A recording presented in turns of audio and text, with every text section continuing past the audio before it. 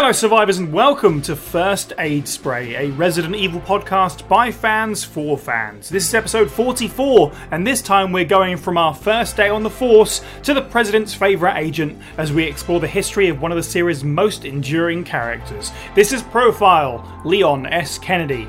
My name is Sai and joining me on the panel this week, it's up to us to take out Umbrella. It's Fire Button Steve Valance. Say hello with a guitar.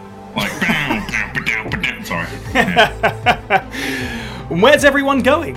Bingo! Our special guest this episode, the man behind YouTube's biggest Resident Evil channel. From Residents of Evil, it's JJ. Wow, thank you so much, man, and thank you guys for having me here. I can't wait to have this discussion today. This is actually, before I get into my usual paragraph that I have to say every episode, this episode is sort of like a long time coming because the very first profile we did was with Tony from Row, which was about Barry. And when we wrapped up, he was like, when you get to Leon, get JJ on. So it's taken like 2.5 years, but we're here. This was always the plan, and let's see how it pans out. So this episode of First Aid Spray, like all others, was recorded live on our Discord server. Enter our little world of survival horror now to hear the show early and unedited, as well as join our wonderful community and keep up to date with all the latest news. You can find a link to the server, as well as all of our other social media profiles, at our website, faspraypod.com. You can also help the show by checking out our merch or by supporting us on Patreon for as little as $1 a month, with various tiers, each with their own perks. Head over to patreon.com/faspraypod for a full list and the chance to create bonus First Aid Spray content. So, with that in mind, the housekeeping this week, let's start with some bonus content. It's been a while, but we've crossed over a social media goal of ours. We've got some new Instagram followers, which unlocked the latest Pile of Shame podcast. That has been voted on, and the winning title is Shinji Mikami's The Evil Within. So we will be recording a podcast on that sometime in the coming weeks, which will be available for patrons for a month before everyone else. So make sure to check that one out to find out which member or members of the team has never played The Evil Within before. And still available for Patreons for a couple more weeks before it comes public is Now That's What I Call Survival Horror, our music discussion show. This episode, Kelsey picked his top 10 tracks from Resident Evil 3 Nemesis. It's our longest episode in the series. It's definitely our most controversial, so check that one out, patrons, if you haven't. That will be coming to YouTube in a few weeks. Over on our YouTube, we've had quite a few videos drop in quick succession. We had the 5 toughest Resident Evil unlockables written by our friend from the show and the host of the Element Zero Mass Effect podcast, N7 Lionheart. And then with the Welcome to Raccoon City trailers coming out, which we'll be talking about in the news, I did a reaction to that. And Kelsey took it upon himself to do a 15-minute opinion piece on why Welcome to Raccoon City will be the best Resident Evil film, so check that out if you haven't. So before we rock along, just a couple of shout outs as always with the profile episodes. Thankful to be joined yet again by Distant Memories 1996 with some original writings from Leon's perspective. Just keeping that love going, keeping that relationship strong. He's put together some fantastic stuff, so please look forward to that. Breaking up the discussion in this episode with our good friend. We didn't even audition, I have to say, we didn't even audition for Leon. I was like, this is the person. And Distant Memory said, by the way, have you considered this person? And it was the same person. So it was always going to be Kendo Gunshop in the role of Leon, so look out for those file readings. They're very cool indeed. But let's circle back to our main guest. JJ, as I say, it's been a long time coming. I imagine most people who are listening to this are aware of who you are because Resident Evil has such a massive presence. Most people probably know some elements of your story with Resident Evil, but for those who don't perhaps or need a reminder, take us back. What was the first Resident Evil game for you? How did you get into the series? For sure. I could go on, for so long talking about it, but I'll try to keep it short and sweet. So Resident Evil 2, the original, is the first game that got me into the series. I was a kid at that time, 1998. I was playing a lot of Super Nintendo, Microsoft DOS. My hero at the time was Batman, right? And, Christmas party came around and I was at my cousin's house with all of my family and they just got a PlayStation and 2 brand new games. It was Metal Gear Solid and Resident Evil 2. And I remember just holding Resident Evil 2 in my hand, being blown away by the artwork and the in-game screenshots on the back, and we're like, what game are we going to play first? We started with Resident Evil 2, and it just blew my mind. Visually, it looked incredible in comparison to any game I've played previously. But just the aesthetics, the city of ruin, the horror of seeing zombies, it was like a huge step for me. And I was fascinated with it. I was terrified, but I couldn't stop playing it. I wanted more. And, over time, we would all get together at their house and we would try to, see how far we could get. And I do remember one day at school, my cousins came up to me and they're like, "You're never going to believe it. We got to a police station." And I was like, "No way." So I went over to their house and we got to the police station, thought it was so cool finally getting through the city. You got to remember, we were kids at that time, so it was difficult for us to get to the police station. That was an achievement. And then when we did get to the police station, that liquor, man, that put a scar on my brain. But again, I was terrified, but I couldn't stop playing it. And, ever since then, that's what kicked off my love for the Resident Evil series. What an incredible pair of games to have that right? choice between Metal Gear Solid 1 and Resident Evil 2. That's what a year 1998 was. I think RE2, out of all of our guests, I'd love to ask that question because you get so many little, just different slices of story of how it happened. But I think Resident Evil 2 is probably the game that's come up the most. I think everybody shares that similar story, right? Of playing it with older cousins or friends or family members. And we all share very similar stories, but it is nice to hear how everybody got into the series. And it does feel like, a lot of people came around with Resident Evil 2. Very appropriate considering today's talking point as well, I'm sure. Mm-hmm.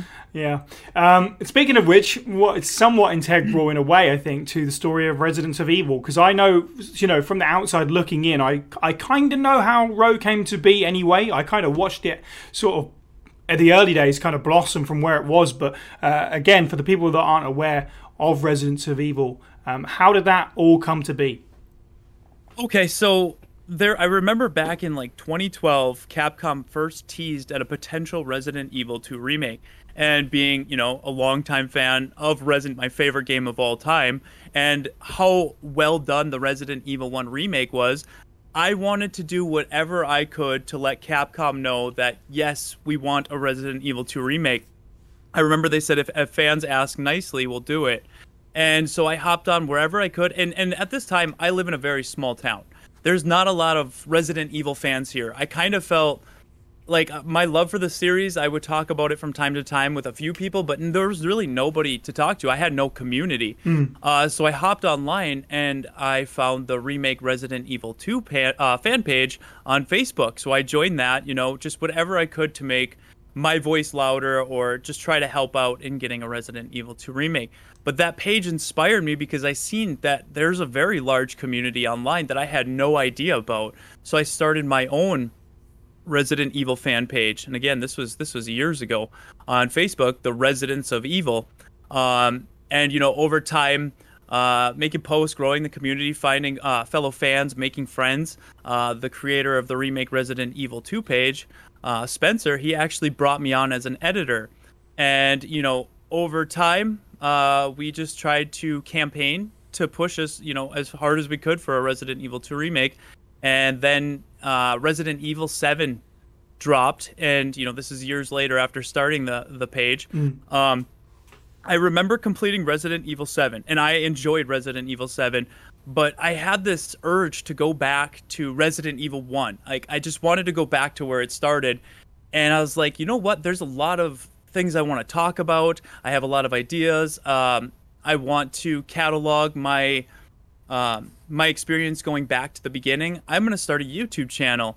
And, over time, I started talking about news that was going on with Resident Evil 7, stuff I wanted to see in a Resident Evil 2 remake. And I had friends that were editors on the Facebook page, and then I had friends from other pages and brought them on, and we had a podcast, and it was a great discussion.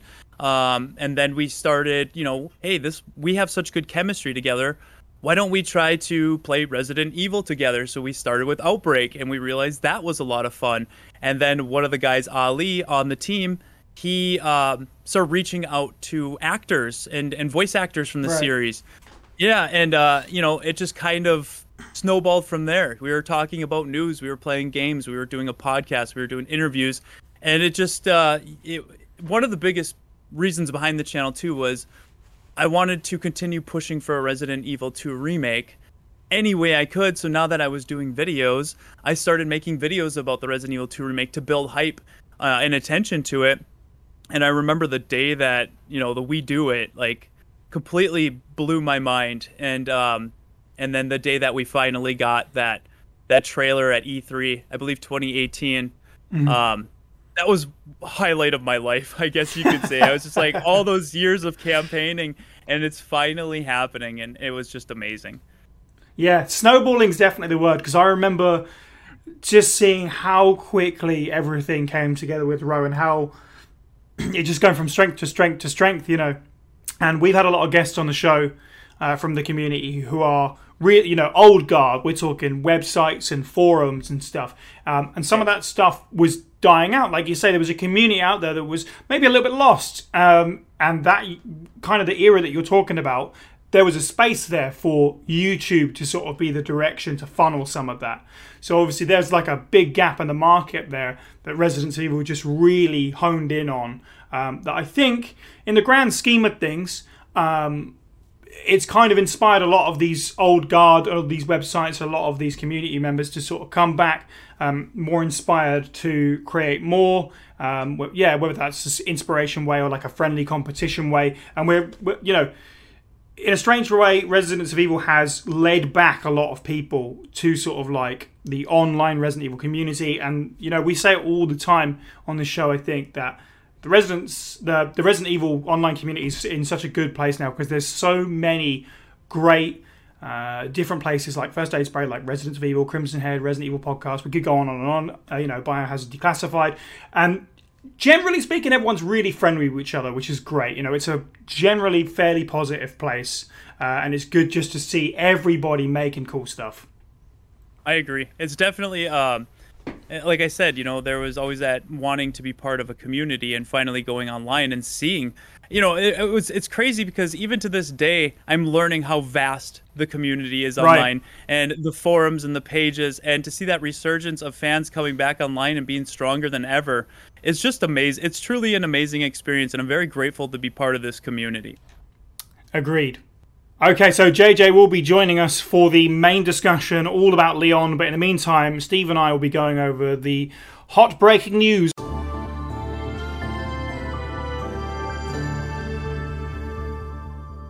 So our first piece of news, dear listeners, is that not one, but two Resident Evil Welcome to Raccoon City trailers have dropped.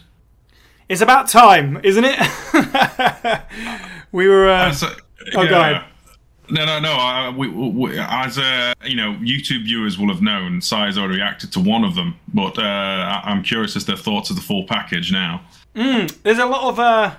I think a lot of people are leaning in the direction of that second trailer. The first one was very action heavy, very quick, had your typical... I think I said in my reaction, but I didn't really get into it. But I've been over the whole take a pop song, slow it down thing for a trailer for the last 10 years. So at this point, it just like, we're still doing this. So I wasn't massively a fan of that sort of presentation. A lot of people like the second one because it's slower. It sort of meters out the plot. It definitely gives us an idea that Claire almost feels like she's going to be the main character or get a lot of screen time at least. So, I liked both of them. Definitely, but I think people generally they're right when they say that second one feels more appropriate. Obviously, we haven't seen the film, so we don't know that for sure, but that's more of what I'm expecting and hoping for. Out of the two, what's your preference? Oh, the second trailer. As much as the first trailer immediately reminded me of that He-Man meme where he sings there, yeah. Right. Yeah. Overall, pleasantly surprised. I fully expect this to be a bit of a mess, but the heart is very much in the right place, I feel. And yes, there's a nice juxtaposition to Infinite Darkness, where if we're being nice about it, Claire was only gently sidelined. She appears to be the central focus of the film, which I think is a nice recompense. I think that, generally speaking, she's generally up there, right? Like, it's hard to rank all the characters versus each other, but I feel like Claire probably gets a little bit more of a shout out in the fandom than Jill. But that's just probably the fandom I interact with, at least. You know, generally the fandom I interact with, it tends to be Chris and Claire are always up higher than Leon and Jill, which is ironic, considering the poster characters who are in Dead by Daylight were, of course, Leon and Jill. That's a very good point. Very good point. No, I don't expect it to be faithful. You know, when they said that both RE1 and RE2 were going to be combined into a film, I fully expected it to not be a faithful adaptation, as long as it's in the right direction and we don't have an AI spouting about they're all going to die down here or my name is Alice over and over and over again. And instead, we've got the Spencer Mansion, we've got the RPD, we've got characters we know and recognize in terms of their names and appearances. That's pretty sound. I don't even expect like a full one-to-one with them. Just the fact that these people are like the people we know. It could be complete tosh, but it's like the first Doom film, for example, or many other video game adaptations where they make the cardinal sin of not having characters we know as the principal thing. Right. That is already, it's already a leg up on that, and then we've got the sets as well. Yeah, if we get somehow, and this is pure pie in the sky thinking, if we get any like embellished like covers of Resident Evil tunes at any point, like if we get some variation of Second Malformation of G, I may or may not be able to get peeled off the ceiling for weeks. I hadn't even thought about that. That's a fantastic point. I hadn't even thought about the score, but you know, it's funny. Stars Tyrant, our friend from Resident Evil Podcast, tweeted out there is a like a fan art thing going on related to the film in some form. I'm not sure what it is, but basically it's like a competition, and I think they might even use your image in like some kind of marketing way. But among all the rules was like, if you're going to use this character, you must use this character as well. If you're going to this many characters, you have to include these ones, and so on and so forth. A little bit weird, but I'm sure it makes sense if you're in the marketing thing. But don't worry, dear listeners, the last rule was do not feature Milla Jovovich. That's what it said. So stipulation. If you're expecting Alice to come flying through a mansion window to save the day, I can, say for certain that's pretty much not going to happen. So that's nice at the very least. I was talking to Sherwin about this, and I think you're right. It's going to be, the story remains to be seen. It's going to be a bit of a weird hodgepodge. What the pace is going to be like is obviously up for debate, because the runtime is like it's like an hour 45 or something. It's not a long movie, so to squeeze everything in is going to be something. But just from the trailers alone, it does look fun. I just want it to be fun. And the Easter eggs, it's going to be a tour de force of Easter eggs. People are already putting out stuff about how a particular painting behind Chris is the Sword Key painting from Remake. Is it Sword Key or is it Shield Key? One of the ones. It's the mansion puzzle with a clock to get the mansion key for the upstairs Shield Key. Yeah, it's a Shield Key. Yeah, from the dining room. Obviously the Ashfords briefly in it, and there's a trailer breakdown with the director who said we have used in-game footage just briefly in that, which is really cool. Batman pointed out that the Lisa Trevor file that you see about her briefly in the trailer has all the correct dates and years on it. So that's very promising in terms of that kind of stuff. So if you want something that is made with love, I think this is definitely going to be it. Obviously, the question about quality, we won't know until it comes out. We do have a date now for certain. They wouldn't put a trailer out if they weren't pretty much married to this date. So let's hope it doesn't shift. November 24th in the US. And it looks like, according to various news sources, that we'll be waiting a little bit longer. It looks like December 3rd in the UK, which is a shame. I don't understand it, but I guess it's not the worst thing in the world. That is only, a week and a half or something, isn't it? So it's not terrible. This film could be just 4 cosplayers going to a Resident Evil themed theme park at this point, and it already looks like it's going to be more enjoyable for me. There's a little bit of CGI that's putting people off and stuff, which is fine. I get you, crap special effects and draw people out. But if they do enough practical stuff, it will hopefully balance that. But other than that, kind of gutted. We're probably going to wait until December. Yeah. Let's just hope we can avoid, seeing too much about it. Of course, there's only so much you can do. We're obviously on our end, seeing that most of us are from the UK, we won't be sharing anything from the film on our socials once it's out, until it's out, at least in the UK, if not everywhere else, if there's a later date to come. So don't worry, you won't have to worry about us doing anything that might spoil your fun if you're UK bound or anywhere else. We will be hesitant to share that kind of stuff, mostly because I sure as hell don't want to see it. And our second news story. Steamforged Games Resident Evil the board game. The Kickstarter goes live on October 26th. Yeah, it's very exciting times indeed. Make sure you head over to... I'll put a link in the description. Make sure you head over and click follow on that one so that you can be notified of when it goes live. If you haven't been keeping an eye out on Steamforge's social media or the website, there is blog posts going out at the moment every week or so to sort of explain what's new about the game, how it changes it up from the last two. There's some cool new features there. I won't talk about it too much because, you know, we've got a full podcast to get into, but there's some stuff there that's going to make it as true and characterful to RE1, in particular the remake, as the previous two games were for RE2 and RE3. So it's definitely been thought about on that end, sort of separating it from the others and making it feel true to that game. But yes, make sure you're following the Kickstarter and follow along with us for the whole entirety of the Kickstarter, because there's a rather exciting thing with... It's unique, and we'll be trying something. It's almost going to be kind of like a choose-your-own adventure, where over the course of the Kickstarter, the backers will be invited to make decisions about exploring our very own narrative adventure of the Spencer Mansion, where we'll be going from room to room and hopefully looking out for members of STARS to save, and hopefully we'll save... Well, we can only save so many, let's put it that way. So some bodies will have to die, but depending on who you save, that will affect the content of the game. You won't be missing out on anything, there'll just be more advanced characters, which is something brand new that we've never done before, and I'm really excited to see that sort of community. Obviously, us at First Aid Spray have been very involved with the board games and also the community of the board games. It's going to be cool to see them engage with that. I don't, again, want to dwell on this too much, but I've used the word we specifically there because I haven't necessarily worked on RE1, but within the last couple of weeks, if you haven't seen on social media, I have taken a role at Steamforged Games, which is very exciting. So, yes, join us on Kickstarter. I will be there in the comments, hopefully answering all your questions as best I can, and leaving teases where I can as well about that game. Obviously that's going to affect how we cover it, but we certainly will be doing something on the channel to show off RE1 the board game down the line, I'm sure. Hence why I don't want to talk about it too much right now. It's fine. I'll just turn around and say that as someone who is more of an outside observer in this whole situation, it's all looking rather good. And I like the idea of an ARG being built up on the Kickstarter game as a meta game to kind of affect how the game develops. I think that's really fun and kind of kooky in a good way.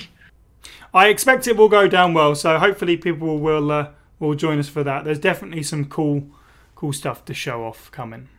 I say one last thing. I want to just at some point I have to sit showing down and just ask straight out, is their real favourite character Brad Vickers? Because they will now have been playable in every single one of these games from the look of things. Yeah, this is the Brad Vickers trilogy. It's official. All right, well, that takes us nicely into the main topic of discussion for this episode, which is Profile Leon S. Kennedy. And now, reading original writings by Distant Memories 1996, who you can follow on Twitter at DistantMemory96, in character as Leon Scott Kennedy, Kendo Gunshop, who you can find at youtube.com/Kendo Gunshop. The dying of the light is just the darkness screaming back at you. A mysterious phrase of unknown origin deep in the memories of my mind. It sounded like something out of a late-night horror film or some unwritten mystery novel. The words echoed in my mind as I drove down the eerie, desolate stretches of highway that one summer evening in 1998, as I made my way to what was going to be my first night as a police officer for the Raccoon City Police Department. I wasn't about to get all freaked out over some random creepy phrase. I didn't scare easy, and for the line of work I had signed up for, keeping a cool, level head on your shoulders in the face of danger was practically part of the job description. They always told us at the academy, no matter how good things appeared to be going during your time on the force, above all else, expect the unexpected out there. The dimly lit lights, coupled with humid air and patches of fog coming off the road, mixed with the dark sky above, made the lights from my Jeep seem almost like a ghost passing through in the dead of night. The words of that seemingly simple phrase would come back to haunt me in the end. Upon entering Raccoon City and the events that played out over the course of that horrific incident, I suppose the darkness did scream back at me, and in that dark were ragged, bloody teeth waiting to take a bite out of me. I'll never forget those streets that looked like hell itself had ripped right through them. The deathly, emotionless faces of those who were once human, only to become something less than.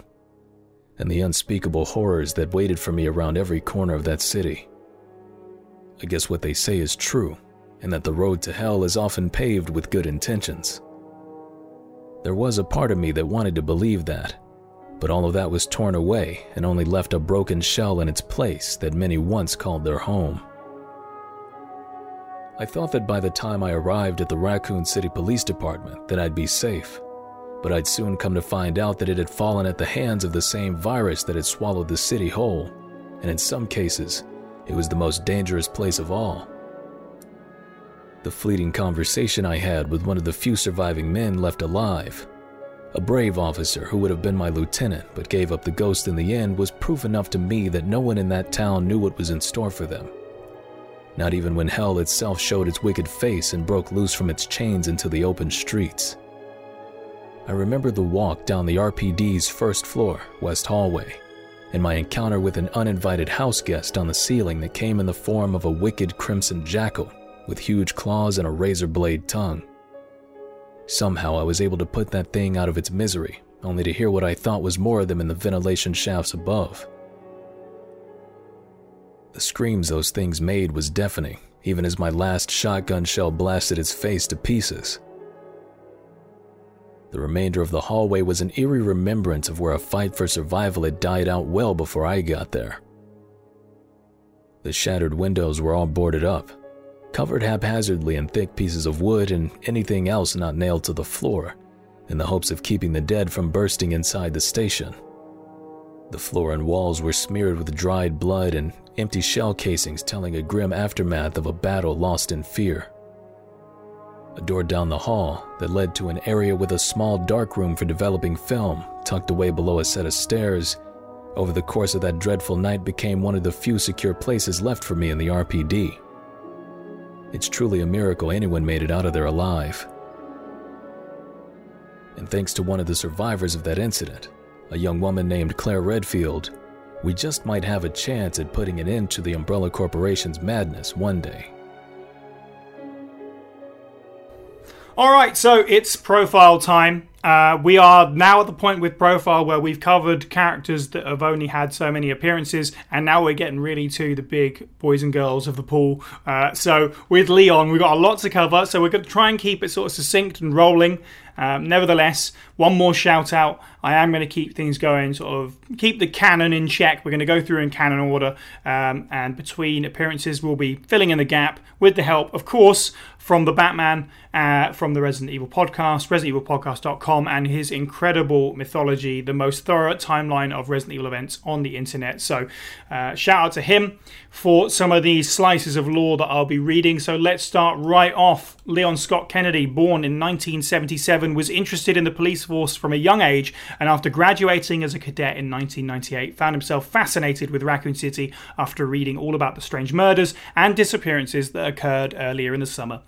Chief Irons had recently launched a recruitment drive of new officers to ease the growing concerns of citizens, especially as missing person cases were on the rise again. Leon's official start date was September 29th, 1998. However, against his better judgment, Leon found himself attending a party and getting drunk the night before his new job after a sudden breakup with his then girlfriend. Feeling rough the next day, Leon overslept in his motel and was late for his first ever shift as a police officer. When he finally arrived, he found that the town had gone to hell and the streets were crawling with with zombies. He soon met up with Claire Redfield, the younger sister of STARS member Chris, but they were soon separated and agreed to meet at the police station. So we've arrived at Leon's debut, Resident Evil 2. We're specifically going to be talking about the 1998 version, of course, first. The first ever sequel in Resident Evil. It's obviously, that's a lot to live up to, and to get the ball rolling. I know we've said this before in other profile episodes, and in general, but Resident Evil 2 is just such a step up from Resident Evil 1 in so many ways, and characterization is a big part of that because of the bigger story and the themes of the story and the dialogue that everyone is given compared to the really sort of clumsy stuff from RE1.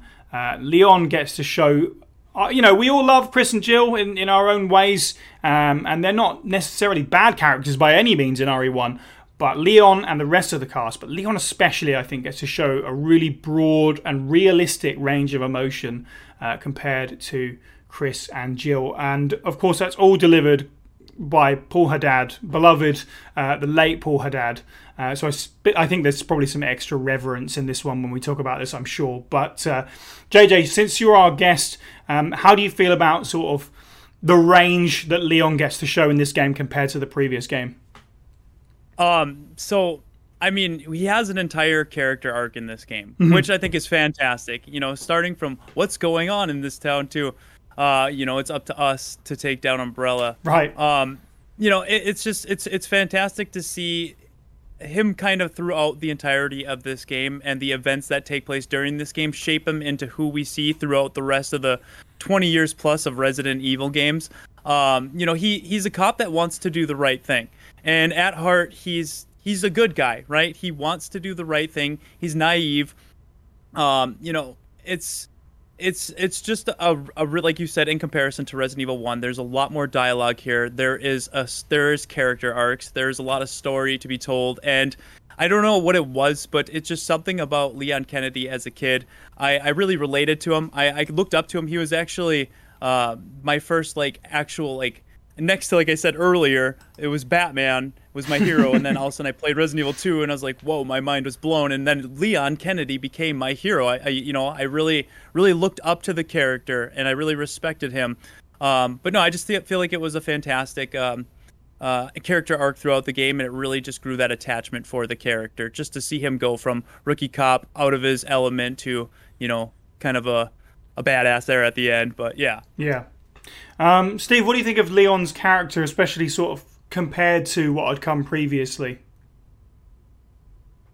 Way more in depth, because Chris and Jill, they come across as at least having some kind of a handle on things at the start of their jaunt in the Spencer Mansion. Leon's obviously very much holding his head above water, what could have done this, and get down, we need to get to the police station, split up, what's going on. And it builds up and builds up and builds up. He keeps meeting people, finding information. And never at any point does he try and let people down. He's always trying to, do the right thing, even if he's not necessarily listened to, aid and weight, etc. He's different from his forebears in that he's learning as he's going, but he's always keeping his head above water until, eventually he can swim, and then he's kicking the living daylights out of monsters left and right and firing rocket launchers and just generally being an awesome, cool dude. Which was appropriate for 1998 on the PS1 because it was the year of the awesome, cool dude.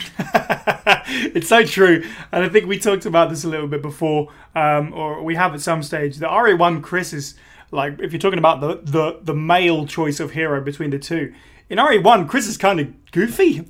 Yeah. He's not really, badass, as JJ said. But Leon gets to show a lot more of that. You guys both said this hero, all driven by the sort of heroic ideals of justice and protecting others. But there's, an actual toughness to him in this. He gets to express frustration and anger and sort of a firmness when he's in his police officer sort of role, especially when you're talking to characters like Ben and stuff like that. He's got all of that. He feels so much more human. And of course, that's, that sounds like a knock on RE1. Of course, it's not. That is the team very clearly going, we need to step up in this sequel. And Claire is obviously a fantastic character, and Leon equally so. They really knocked it out of the park. I think everyone talks about him being naive, and that's obviously like a key trait, especially at this point of the Leon story.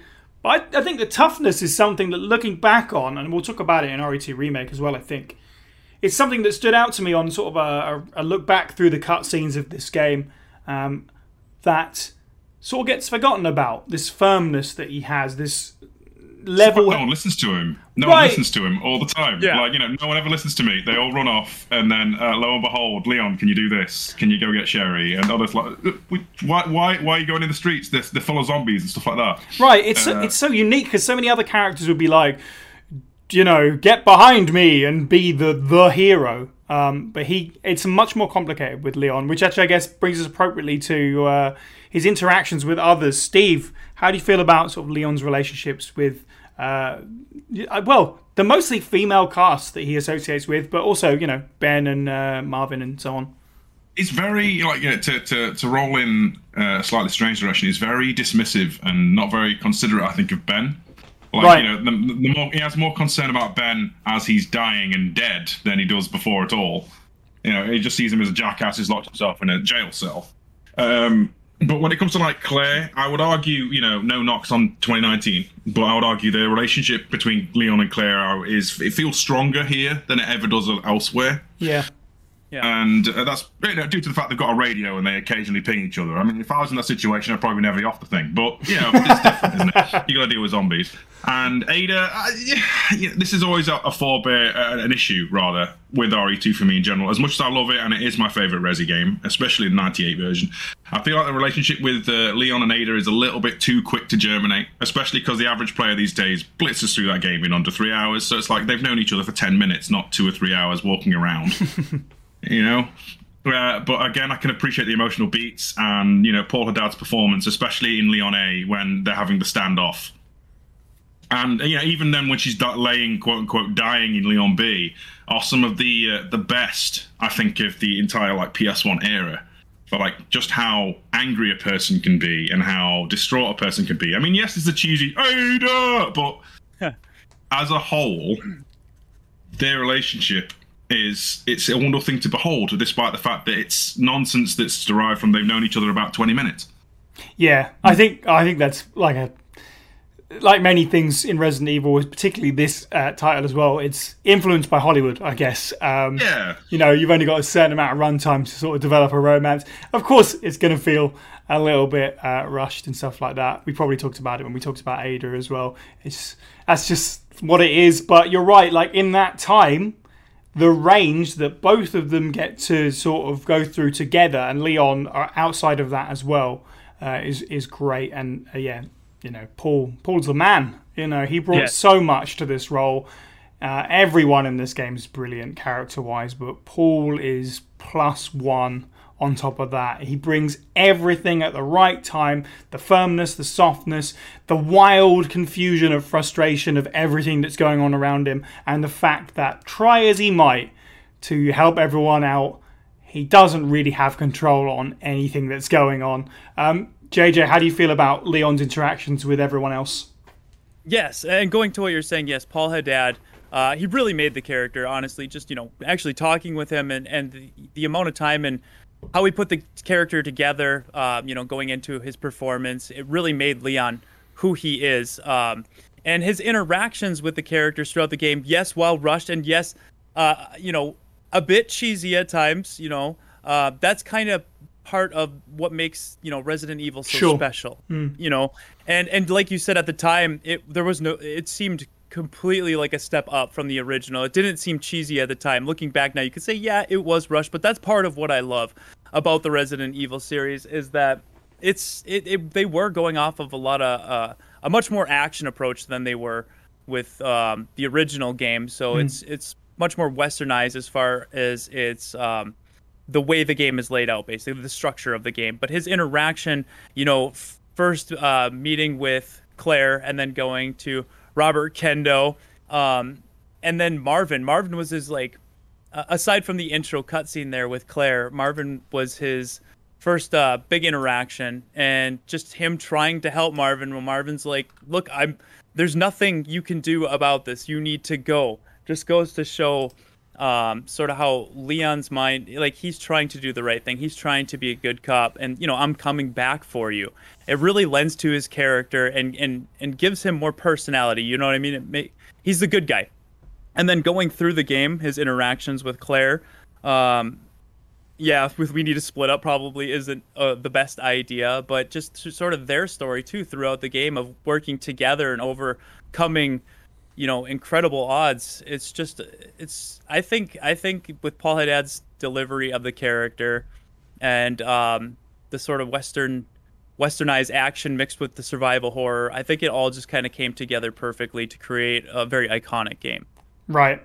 I always read personally into the idea that Leon kind of sees Claire as someone who is capable of taking care of themselves, and that's why he votes for continuing to stay split up, because clearly he's concerned that, and he doesn't know the full extent that we've got to in Raccoon City by this point, but working on the assumption that there's more survivors out there, let's save as many people as we can. Splitting up is the way to do it. So that's my sort of justification. And then just a minor one as well, what you were saying about Marvin. Again, this is just baseless theory on my part, but I always assumed that scene, whilst I'm pretty sure it ends the same way with Leon and Claire, they both get Marvin putting a gun to their head to force them to leave. I'm going to assume that scene was written with Leon in mind first.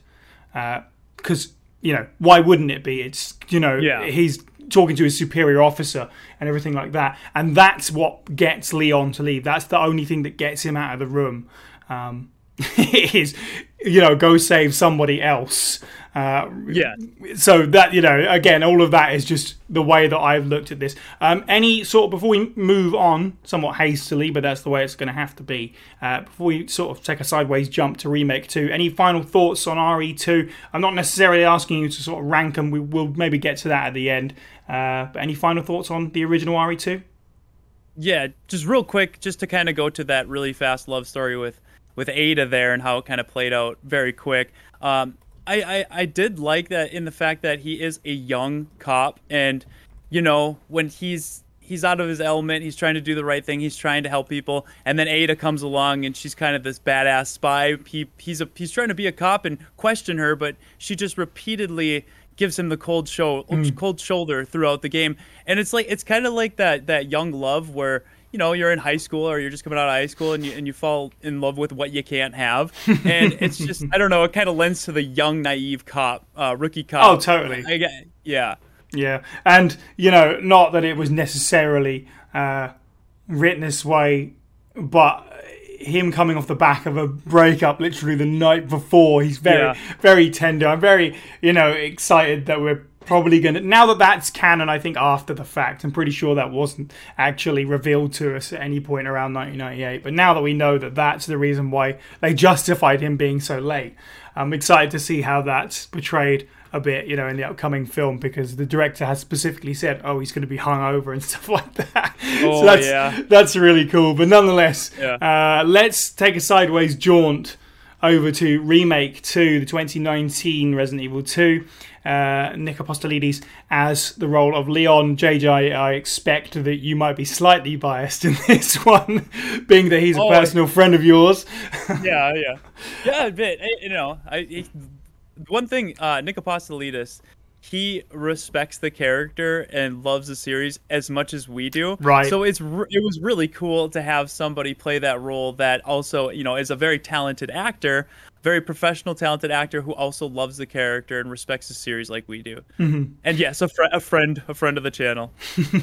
Yes. Let's start, with Nick then. I think it's probably the logical place to start is, you're so right. Now we've got to the point where we're getting actors that have experienced the series before, that perhaps grew up with the series like Nick did, that are just so excited to be a part of it. And that's really cool. And, that it shows how, the hard work that they put in because of that really, really shows.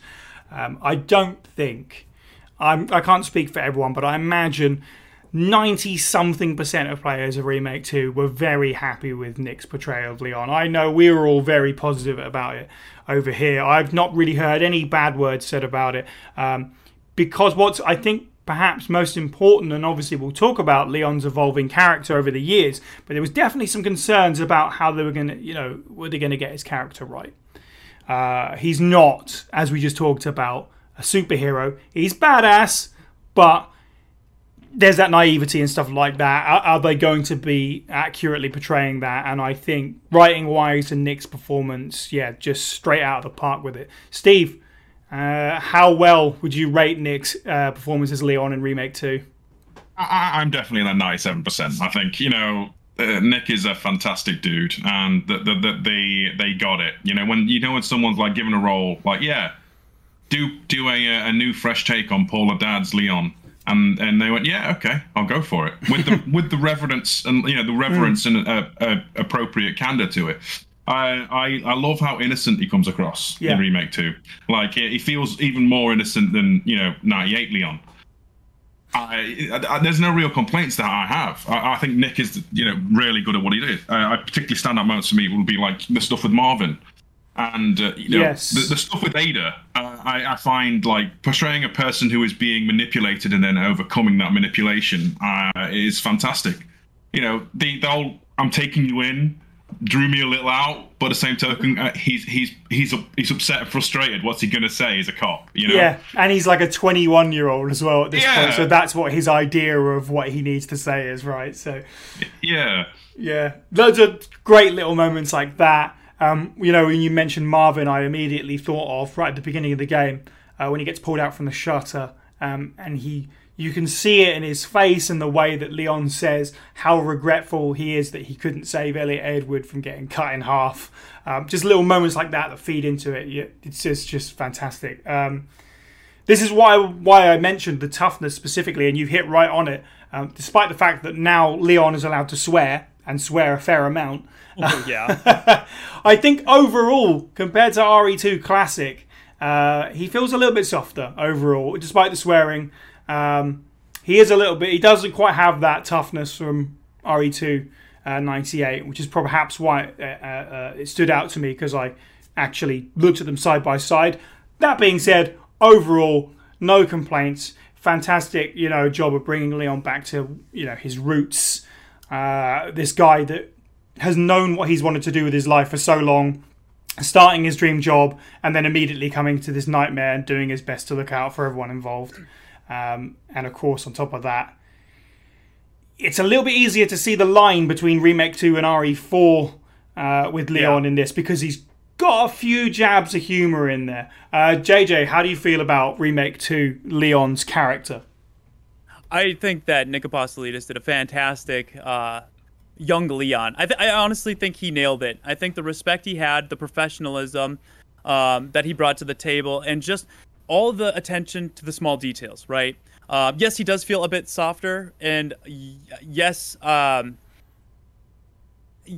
think there should have probably been more cutscenes showcasing, his and the other actors' acting chops, basically, because they all did a fantastic job. And that scene with Marvin, oh my god, like between the first scene with Marvin and the original to the scene with Marvin, Christopher is a fantastic actor, and he absolutely nailed it as Marvin. But no, I think that even though the story of this game, some things change, the overall arc of Leon remains the same. He goes from a naive cop that is out of his element and is just trying to do the right thing, trying to I'm taking you in with Ada. It's just a fantastic retelling of the same story. A reimagining, as they would say, and I think that Nick really delivered, and really, while paying respects to Paul Haddad's performance in the original, Nick made it his own, but kept faithful to Leon as a character, that Paul had a really big hand in creating. And I think that level of respect and attention to small details and the professionalism, really, he really nailed it. Yeah, absolutely no complaints. I don't have a whole lot more to say about Remake 2. So, Steve, any more thoughts, sort of character interactions and performance-wise?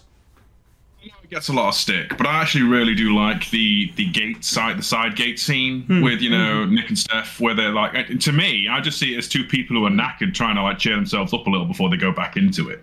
I know people see it as flirting, but I don't know, maybe I'm just missing it all.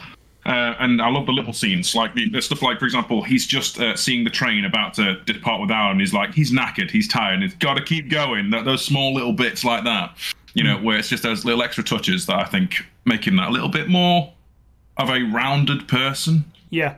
No, knocking on Paul or Dad, obviously not, But I like the added little embellishments and stuff and development to his character in it. I think it helps a lot.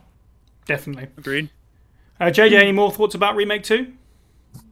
It was a fantastic remake. I know we're talking about Leon Kennedy in particular. When they showcased it was different than the Resident Evil 1 remake. I was very excited, but I was very skeptical. But overall, with the performances, I really enjoyed it, and I really enjoyed Nick's performance as Leon. I don't think I have anything else to add to that. Yeah, that's fair. I think that, we'll always sing the praise, no matter what you think of the gameplay, perhaps, or changes to the story, so on and so forth. From both of the remakes, the big strength that nobody can deny is stuff like cutscenes and characterization and stuff like that. Just throughout both 2 and 3 has been very, very, very strong. And it's very hard to sort of rank those performances and characters because they're all so good. But I think the casting for Leon was perfect. So certainly no complaints about that one. One more quick thing I want to add to that, and I'm sorry to jump in here, but Nick has a Boston accent, so I remember, having a discussion with him, like he said, "Quap," with the Boston accent, a lot of things he said, so he had to change some words around so that Boston accent wouldn't come out, and he could, deliver it in a way that the directors were looking for. But again, that's, he could have just kept the Boston accent, but he chose to pay attention to the small details and change things up. I don't know. There you go. That's the bias that I was talking about. Okay, is that? No. I'm kidding. Yeah, no, you're totally right. You're totally right. Gotcha. Yeah. All right, so let's move onwards. As I say, we're going to do this in canon order. So next up is a bit of a side story. Following the events of Raccoon City, Leon met an official named Adam Benford who wished to recruit him for a soon-to-be-established secret military agency designed to look into the existence of biological weapons. Leon accepted the offer in exchange for the assurances over Sherry's ongoing safety. The Raccoon incident also left him with a profound hatred for Umbrella, and he wanted further opportunities to take them down. Leon began a rigorous training program to prepare for his new role, and he rarely spoke of the Raccoon City incident. The only person he would really open up to was Adam Benford, the man who recruited him. Leon found Benford shared the same hatred of biological weapons as he did, and this shared interest led to them to becoming friends. In the ensuing years, the new government administration had laid out their intentions to earn public support and regain trust by taking a firm anti-Umbrella stance. One of these measures was the Antivirus Weapons Protocol number 7600, a directive that afforded Leon a number of special privileges in order to further investigate Umbrella Corporation and eradicate their biological weaponry. As a direct tie-in to this order, Leon found himself dispatched to South America in 2002 to investigate Javier Hidalgo's relationship to Umbrella. Javier was a notorious drug lord and leader of the Sacred Snakes crime syndicate. Leon was joined on this mission by Jack Krauser, a US SOCOM operative. So, of course, this brings us to Operation Javier from Darkside Chronicles, the story that sort of pieces together yet another retelling of Resident Evil 2 and Resident Evil Code Veronica. This is sort of like the interweaving thread, and more than anything else, I think everyone would agree that this was a great title to sort of feed Krauser back into the story after being introduced in Resident Evil 4 years prior. I don't have there is probably a lot we can say about Darkside because it's a rail shooter, so there's not a lot of, not to say there isn't a lot of story, but there's not a lot of back and forth dialogue that's particularly intrinsic to that story. It's a railgun game. It's about the gameplay. But nonetheless, we can talk about it a little bit in terms of the performance and Leon's role here. So, Steve, why don't you start us off with this one? What's your thoughts on Leon's portrayal in the Darkside Chronicles side story? Solid. I would say Paul Mercier does a solid job. It feels like he's trying to be a younger than RE4 Leon, and it shows in a positive way. And I love the almost buddy cop vibe, although admittedly, as we know, it's one-sided between him and Krauser, and he genuinely... on his side of things, he at least gives a damn when Krauser gets hurt, and he's trying to make sure that, for example, Manuela is safe, and he's trying to make sure she doesn't bleed herself to death taking on big baddies, which is like, being a protector, which is, part of his RE4 rule set and moves, shall we say, but it works well here. And I have no real complaints, I'm going to be honest. When it comes to a lot of these, it's going to be like, Steve, what do you think of Leon? He was all right, but in particular, I do appreciate that it's a dynamic you don't normally see with him in this whole, like, trying to look after people and at the same time make sure his colleague is not dying on the battlefield next to him, which, it's pretty good, yeah? Yeah, it's pretty good. Yeah, I would, JJ, are you in the same camp? It's pretty good.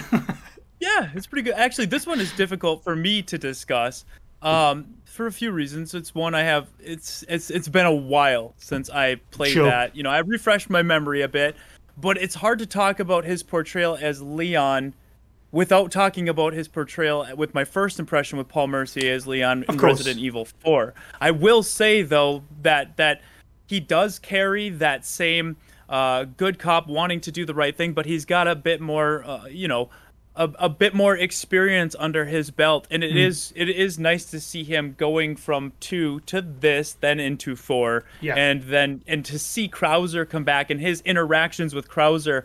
It really shows you. It gives you, number one, what they did before and how they knew each other, but number two, kind of why the events of 4 played out the way they played out. And I do think that as a side thing, a canon side game, I think it was great to have that and to get to see and witness Leon, on that mission. Yes, I agree. Obviously the big part, as we said, is serving to develop that relationship with Krauser more than anything else. But I think, even with the limited script of this game, they did a pretty good job with, as you just said, JJ, kind of putting it in between the two. He's still a bit idealistic. He's still very much looking out for other people.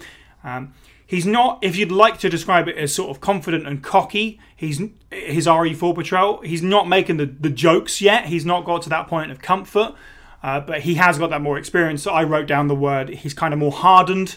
He's a bit more short with things. He's, taking this new role pretty seriously, obviously, which is, the absolute right direction when you know what his goals are as a character. It slots in really nicely, considering that it is just... it could be described as a bit of a throwaway side game. It doesn't really have to have too much impact. I think they did a really good job with the script. Whether it's intentional or not, it just slides in wonderfully between 2 and 4. And yeah, Paul Mercier did, a good job with what he was given. But beyond that, I suppose there isn't too much to say. But since we're covering everything canon, I at least needed to give it a nod. All right, well, let's move on then to one of the other big titles. This one's going to be an interesting one indeed. So in 2004, Leon's duties were expanded further after his superiors assessed his growing skill set and believed him suited to VIP protection. He received special training via a secret organization working under the direct control of the new President of the United States and was to join the security detail for President Graham's family. But before he could take up his new position, Ashley Graham was abducted whilst on her way home from university. Following extensive background checks, Leon's first assignment was to investigate her abduction and bring her home safely. Because the government feared an inside leak had led to her capture, it was agreed that Leon being sent in alone would minimise further intelligence leaks. Leon was sent to an isolated region of rural southern Europe, or as we like to call it, not Spain, where he uncovered a sinister religious cult known as Los Illuminados. So, of course, Resident Evil 4... Paul Mercier, in his first performance as Leon, he was cast quite early on into Resident Evil 4's production. As we know, when we covered 3.5, he was already portraying Leon when it was, the Hookman build and stuff like that. So this was a long time coming, this game. Before we get into it, talking specifically about Leon's character, JJ, when you played this game for the first time, did Leon's character... How did you feel about that? Was it like it must have, because I'm sure a lot of people felt very similarly and that it was a very big change, or did you feel it was kind of natural? It was very polarizing. I'm going to be completely honest with this, and I'm going to speak on it for the very time that I first played it. When I first played Resident Evil 4, I was obviously very excited. I bought a GameCube for Resident Evil 1 Remake and Resident Evil 4. Got it day one. And just being completely honest, my time first playing that game, I did not like the direction they took Leon. I was very hard on it. I still played the game. I had a lot of fun playing it. It was the first time I had a ton of fun playing a Resident Evil game. But did not enjoy the direction and Leon's character. Nothing against Paul Mercier. It was just the character itself I did not like. But to that, I took a very long hiatus from that game. I actually didn't revisit it. And if you go back to our earlier podcast, I was pretty hard on Resident Evil 4. It wasn't until about 3 years ago where I revisited it, where I absolutely fell in love with the game and Paul Mercier's performance as Leon and how Leon was written. So it's one of those weird cases where I absolutely didn't like it and now I love it. And it's just really weird how, 12 years could completely change your outlook and perspective on a character. So there's a lot to talk about with this one for me personally. Right. I mean, don't worry, you're among very similar company here. I had the same reaction on release. I've gone on record to say that I was in camp, #not my Resident Evil, Yeah. And it's taken a long time to come around to enjoying it and stuff like that. Steve, I know you're a bit, you're a big RE4 fan. So how do you feel about Leon's character? I can't play any Resi game. True, but this is one that over the years I've kind of just accepted various, not necessarily sensible headcanons to get me through without any divergence in character. Like I see Leon's quippiness and, shall we say, more snarky personality that is more present in this game than all the others is because he's got a plagger in his neck, because it doesn't really start emerging until after he's already had it injected. But that's headcanon for you. It helps a lot. It smooths over some cracks. That's what it's for. Yeah. Overall, I generally like how it builds up and the atmosphere to it, because he starts out, he's just literally got these cops who seem dodgy, aren't very helpful. Like, yeah, okay, sorry to have bothered you. It's like walks into a house and immediately gets accosted by a maniac with a hatchet, and it just spirals from there. And it feels like he goes down on a wild ride, meeting strange and crazy people, but he's still polite to them and gets overly attached rather quickly. For example, Lewis and Mike. Lewis. Hold on, to that. When you say polite, is breaking and entering into a villager's home polite and then blasting him in the face? I think not. Who's the real villain here? Who's the real villain? Yeah. I'm just kidding. Yeah. No, and I especially really like the standoffs, particularly with the villains. Like, Leon and Krauser, I think it helps with Darkside Chronicles, but you didn't need that for Salazar and Sadler. Salazar trying to goad him, and Sadler literally taunting him, to which Leon is getting angry. I think it's a nice side to him. And, the cheesy quips, nature of the action game, I suppose. That's the thing, isn't it? Yeah. That's it stood out.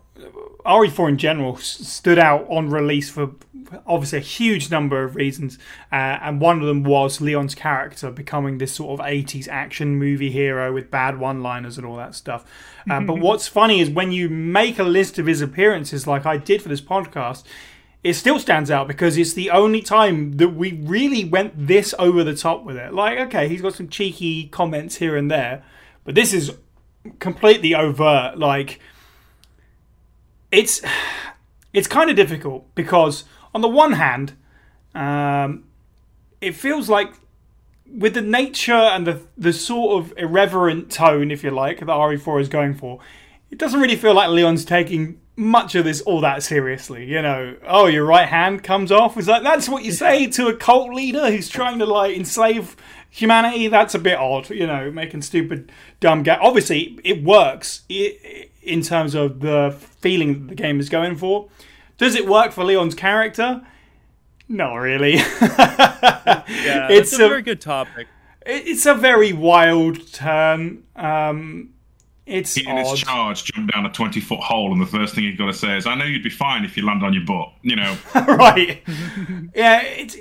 Even today, there's something to be said about something like Darkside Chronicles, where you can go and layer in some extra connections between characters and explain some stuff. But there's no way that this never stands out as being a very weird version of Leon. It's likable. It's certainly likable. Paul's performance is a big part of that. There's a real sense of fun to this Leon, which isn't a bad thing. It fits with, like I say, it fits with the game. But when you're coming off the back of like RE2, it is very strange. It will always be very strange. Yes. Last Plagueis. I'm telling you, it's the last Plagueis playing with his neurochemistry. I think doesn't Neptune have like a theory that this is Gaiden Leon? That's why he's so different. Oh my god, that's crazy. I'm down for that. JJ, how do you feel about sort of Leon's interactions with the likes of Ada, Krauser, and the villains in this game? Yes. So going to now playing it so many years later and falling in love with it. The game itself is it has its own very unique artistic style. And after coming around to it with an open mind so many years later, I've come to love it because not only does the game have its own unique style, and it stands out as it does stand out when you compare Leon in 2 to Leon in 6 and then Leon in 4. It does stand out. But I think that's what makes the game so special and why there is such a huge community of Resident Evil fans around Resident Evil 4. And I do feel like Paul Mercier's performance as Leon fits absolutely perfectly with the theme and art style they are trying to achieve in the game. Yeah. Yes, and with that, yes, it is very extreme as far as his personality and the actions are, which again I really do enjoy now. But I do feel like there is a lot of original Leon still in there. There's those moments when you finally see Ada and you're like, oh my god, this is the first time we're seeing them since Resident Evil 2. This just confirms that she did live. It was really cool because you got just a hint of that Leon is still that guy trying to chase Ada, and she still is kind of one step ahead of him, but he's come so far between 2 and 4 where he no matter how cool and badass he has come since 2 and 4, he still is chasing after Ada, and I just found that they still had that chemistry between the two. In the game, I thought that was really cool. But yes, he is full of one-liners, a lot of cringe one-liners that have become iconic to the series, and it really did. It really did achieve what Resident Evil 4 as a whole was trying to achieve, as they were trying to reinvent the series, and it's difficult to say if it was the right move or not because it did, and it sold a ton. We're still getting Resident Evil 4 to this day now coming to VR, and Leon's performance was very of what they were trying to do. So it's I enjoy it very much in its own unique way. I don't know what else I could say to that. Yeah, that's fair. I definitely see what you're saying about their interactions with Ada. They're nice. My only problem is with the fact that it doesn't further that story, and in fact that's true of pretty much every time we see these characters together, so that's more like a larger subject, right? We finish RE4 in terms of Leon and Ada's relationship kind of where we started, except Leon now knows for certain that she's alive. It doesn't really progress, but it is nice to see that chemistry, and I think he does have good chemistry with pretty much everyone, in terms of the rest of the cast. Steve, how do you feel about Leon's interactions in RE4? Yeah, aside from rapid onset grief, I've got no complaints. It's generally solid. I especially love, the cheekiness between him and Ada, where they're all nodding at each other or traveling somewhere in the speedboat and stuff like that, or even where she has to stab him out of his Plaga-based trance, and his first thoughts are, I've still got to save Ashley. It's all awesome. Is it as emotionally moving as, say, RE2 era? Probably not. Not for me, but I still, as a through line, I think it's solid and it's fun. A fun time. I have no real complaints in that regard. That's, like I said, I'm a very broken record already. I've got no complaints about Leon in RE4. I think he's all right. I like the way he sasses the baddies. It may not be a bit sensible, but yeah, fair enough. Enjoyable. That's fair. There's a couple of things that Leon does in this game that kind of irk me. They're just minor things, which overall... So, for example, comments about Hunnigan with no glasses, just stupid and unnecessary stuff. And we've joked about it before, the fact that he can't pronounce Luis's name correctly. Yeah. But, overall, in terms of this, like, kind of goofy, cocky Leon, he's kind of like, this is going to sound so dumb, it's a bit like a playful douchebag in this. Like, it's like, okay, it's fine, whatever. Like, it fits the whole tone, so... Yeah, I think overall, like I said, it really fits what the tone of the game is, what they were going for with it, RE4 is, once you get over perhaps the initial jitters that it goes for in its action horror style of feeling overwhelmed, it's just a fun game. It's just meant to be a fun game. So Leon in this game being kind of fun, it's appropriate. So overall, I think it fits really well. And of course, as we said, Paul did a pretty good job, stepping up to that. No complaints on this end. Although, don't worry, Steve, I've got some complaints about Leon coming up. So, we good point. We won't fill in too much lore between the next one, because really, the next few appearances are really just continuation of Leon's exploration, working for the government and the various things that they sent him out to do, and so on and so forth. So we're just going to jump ahead a year to the Harderville incident in 2004, I think it was, or 2005, either way. So the events of Resident Evil Degeneration is what we're going to talk about next. Paul Mercier coming back to play Leon in this one, the first CGI film for the series. One of the reasons why Leon's sort of appearance list is so big is that we get to talk about all 4 of the CGI things, with Leon being the lead character in all of them. So Degeneration is first. Where do I start with this one? Steve, is Leon the most boring character in this film? Yes, by a very, very wide margin, I think, which is strange, because I remember saying on our Claire Redfield profile that her appearance in this is one of my favourites, juxtaposed against easily my least favourite for Leon. It's like they saw the description that badasses must be quiet and succinct, and went so hard on it just hurts. Yeah, absolutely, completely agree. Flat, boring, lifeless. I'm not sure what happened, if it was the voice direction or something, but Leon, he just sounds bored most of the time.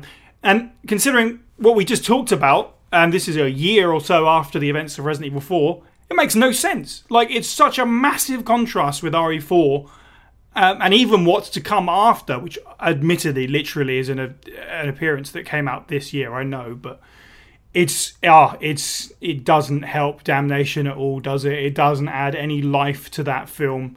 Cards on the table, out of all of them, I quite like Degeneration. That's got a lot to like in it as an overall product for me. But Leon is just terribly boring. JJ, what do you think? Are you in agreement? I'm completely in agreement. Out of the canon series, this is my least favorite portrayal of Leon. He is completely lifeless. And I remember being so excited and overall enjoying this movie because, we were coming off the live action movies to something more faithful, grounded. And Claire absolutely kills it in this movie. And it's just so disappointing to see, they're trying to make a star of Leon. He had his quippy lines and everything in Forge, just to come to this and just be a robot.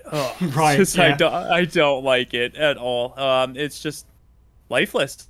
There's nothing really else to say to that other than what happened to you, what hurt you between 4 and this, to where you're just dead inside.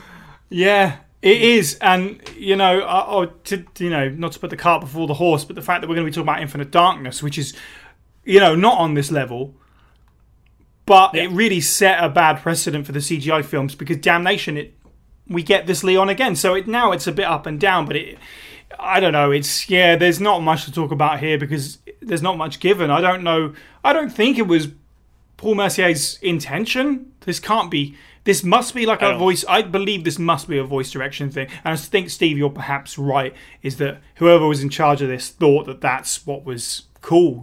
This sort of short, just completely lifeless, gritted and children dropped at this point in production time. I know it's not the same franchise, but I like Cloud suffers from a similar thing in that film, where they're quite miserable sods. That's right. Yeah. I mean, he does kind of have the fringe as well. So In Leon's defense in Degeneration, there are some admittedly absurd but fantastic action set pieces which set him as a quote-unquote super badass. But that's literally all he's got. Like, he's got a few action flashy moves and parkour, and then the personality of a plank of wood. Right. I mean, if I'm going to say my one good point about this film in terms of Leon is there's the scene, I think it's sort of around coming up to about the end of the first half, where he's talking to Claire about Raccoon City, and he just puts it out, and almost to the strength of just how flat the script is and how uncomplicated and as simple as it is, but it actually kind of works. His mission statement is delivered no better than here, when he literally says, since Raccoon City, it's my mission to stop the spread of he says that virus, but obviously at this point we're starting to get into the black market territory and everything sort of exploding from here. But I think that says it all about what Leon's intentions are more than anything else. It's my mission to stop the spread of that virus. I thought, that's accurate. That is appropriate for where he is post RE4 and where we go from here with Damnation and stuff.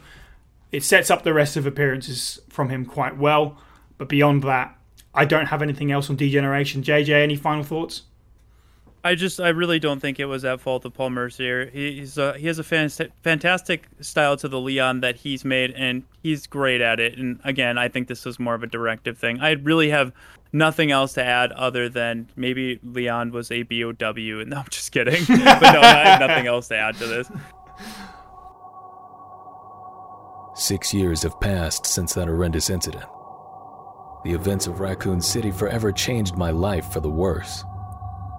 I find myself picking up the pieces along the way, in the hopes that I can one day rid the world from the threat of bioorganic terror. There will always be a part of me that thinks I could have done more for Raccoon City and the people who once lived there during that night of unspeakable horror. There will always be a part of me that thinks there could have been more people that I left behind in that town. They could have used my help to get out of there alive, just as Claire Redfield and Sherry Birkin did. But since the remains of that town are all pretty much burned to ashes, there's no use in beating myself up over the lives that were probably past the point of saving in the first place. I should be thankful that I was able to make it out alive and save the few people I could while I was there during that nightmare. Although it seems that the memory of Raccoon City will never truly let me go. Since that fateful summer back in 1998, I've been having the worst nightmares each night. There's even a few that reoccur every few days. In the dream, it always starts off with me waking up on this ghostly-looking airship, taking me to an unknown location on autopilot before it comes to a sudden stop over a rainy dock by the ocean. This giant airship, which actually looks more like an old Zeppelin from times of war, is always caught in a violent storm. Rain, whipping winds, thunder and lightning. As I make my way down the ship and out onto the dock, I see in the distance a vast mountain path, and at the top sits a gothic castle. It looks like something out of a classic monster movie. But it's when I make my way up the mountain and into the castle that things get even stranger.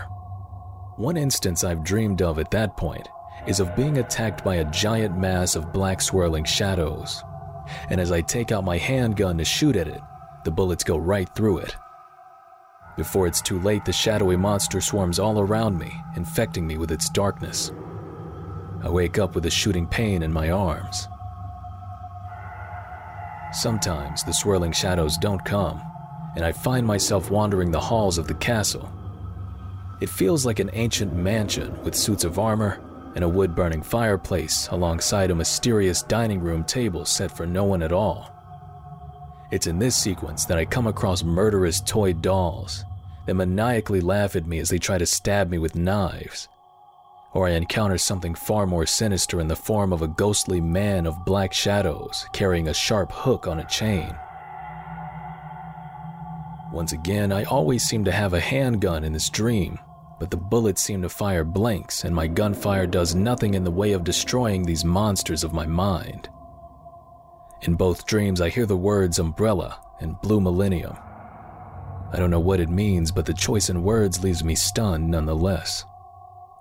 I know all of this is just my own fears and doubts manifesting themselves as vivid dreams, but the paranoia in me feels that somehow there is an element of truth to it too. There could still be facilities all over the place from Umbrella that were left unchecked, remain abandoned, and possibly harbor prototype viruses made before their company would completely bankrupt. It's a thought that my mind shudders to think about. One thing's for sure, Umbrella's secrets go deep. The current mission I'm tasked with is one of national security, one of the highest priority of the president himself. According to intel that I've received from my informants, a few days ago President Graham's daughter, Ashley Graham, was violently abducted by a mystery assailant and taken to an unknown location thought to be in a rural part of Europe. The Umbrella Corporation was the devil I knew. In this case, though, I was going in completely blind. My only hope is that whoever they are, I hope they're not in any way tied to them. Umbrella has done enough damage to this world, and my own sanity.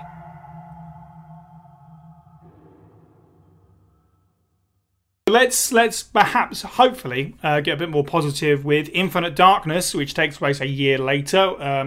I'm sure we've all talked about this at length this year. We certainly released an episode, and I'm sure the guys over at Row covered it as well. So this is Nick coming back for his second appearance as Leon. Again, I don't think there was concerns about it, but there was definitely a lot of interest to see how he would play Leon at this point in his career, jumping from 98 to where we're at now, 2006. I think this is where it takes place.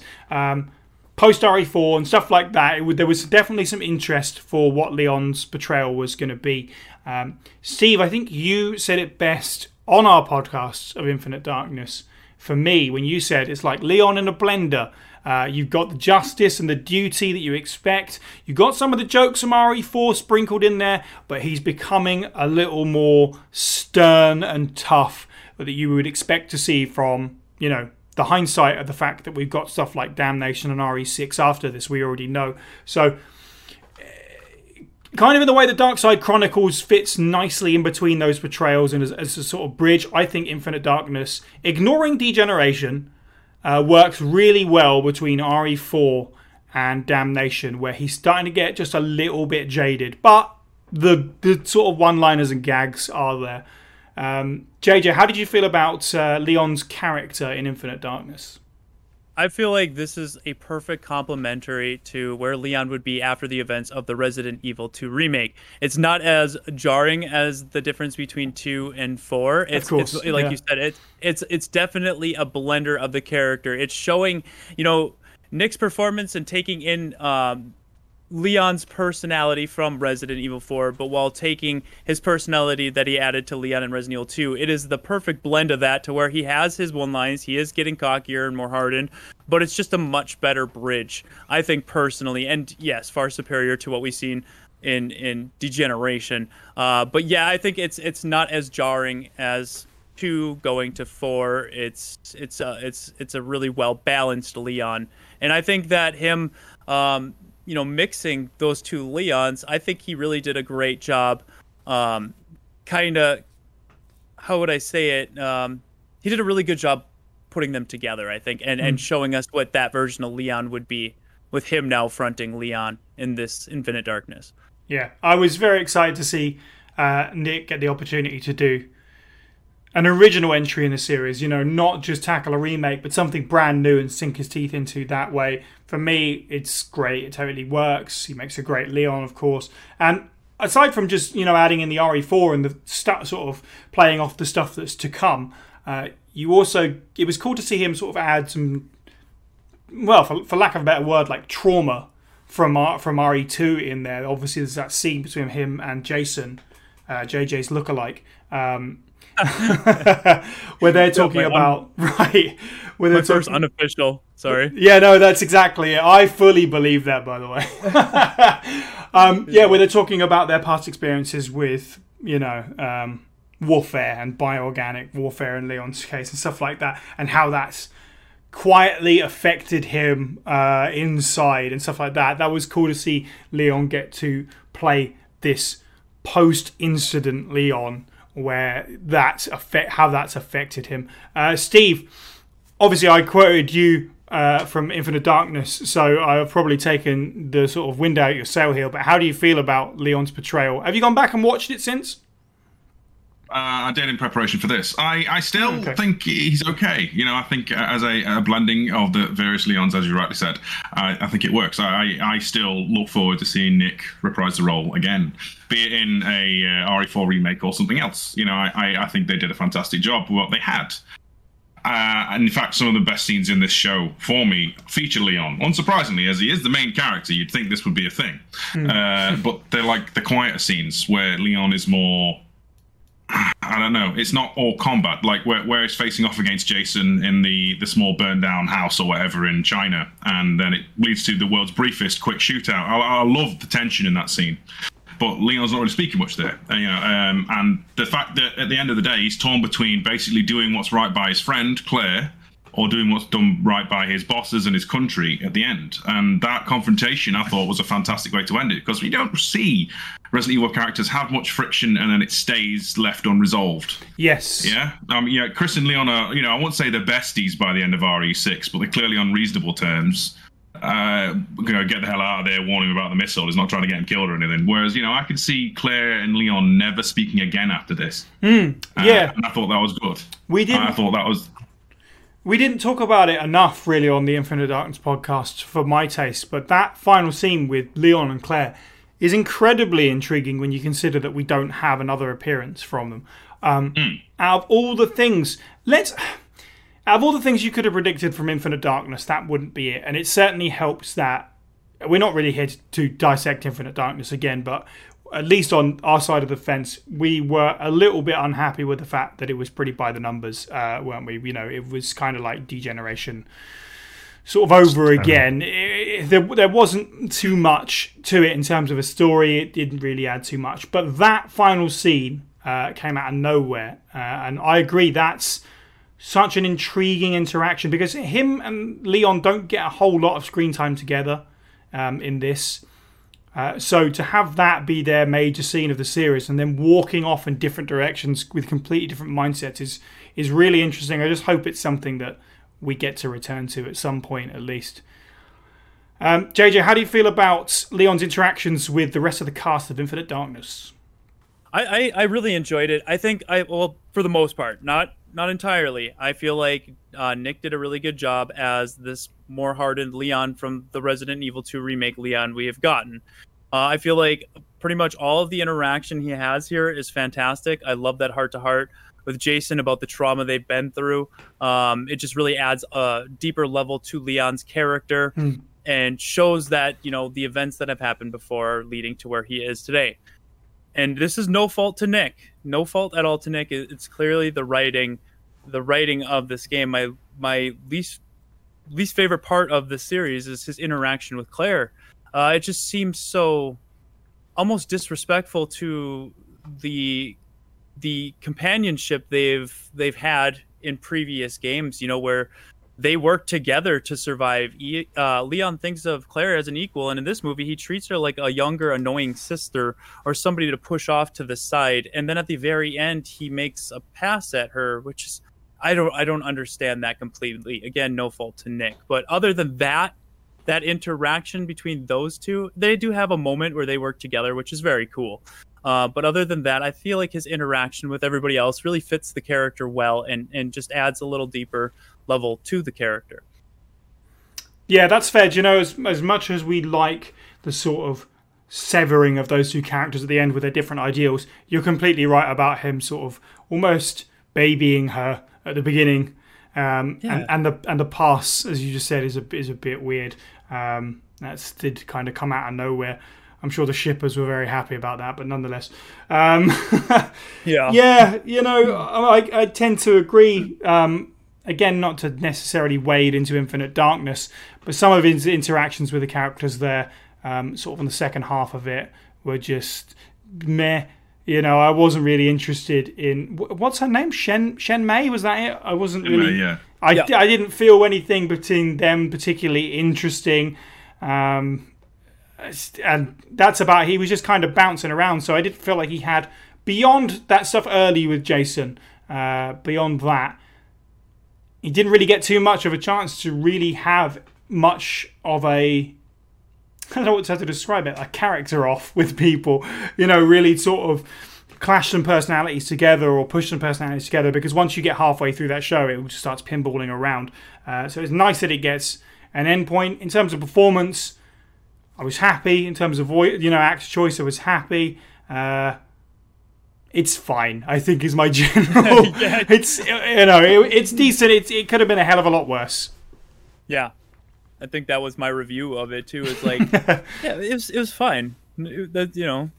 Nothing amazing and nothing terrible. It's fine.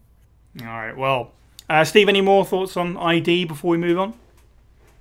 Yeah, to sum up my thoughts on ID is it's walking into a minefield, really, because it's for everything I like about it, there's things I don't. But overall, Leon is consistent with the Leon that came before, except for portrayals with Claire, and again the severing of the. I still see it as it's an easy way to say why Leon is not even remotely present in Revelations 2 to help Claire out. They've had a rift build from this whole situation, and that's a good thing for me. I like characters coming into conflict, and otherwise it's adequate. Okay, well, let's move along then to the second CGI film, where I may feel slightly different about this one. Resident Evil Damnation, which again I believe takes place a year after Infinite Darkness. The first appearance of Matt Mercer in the role of Leon. Same year as Resident Evil 6's release, but earlier in the year, so I don't know what he recorded first, but this came out first at least. And this is Leon's interactions in the Eastern Slav Republic. Before I sort of get into my opinion, I'm going to throw it to you guys. JJ, how do you feel about Leon in Resident Evil Damnation? Okay, so I'm going to give my thoughts on it when I first seen it, and honestly, I really enjoyed Leon's performance in this movie, and I don't know if I enjoy it more than what it deserves for the fact that we were coming off a Degeneration, and I was so happy to see character added to Leon. Especially, it was a character that I felt like fit the character well as to where he was. Yes, he has a lot of trauma, he's been through a lot, but he has personality. He had more to him than we've seen in Degeneration, and I think that just made me happy to the point where I liked it, more so than maybe it deserves, but it's been a little bit since I watched that one. So overall, I enjoyed it, and it was definitely a step forward from Damnation. Yeah, I mean that's fair. I can't disagree with that.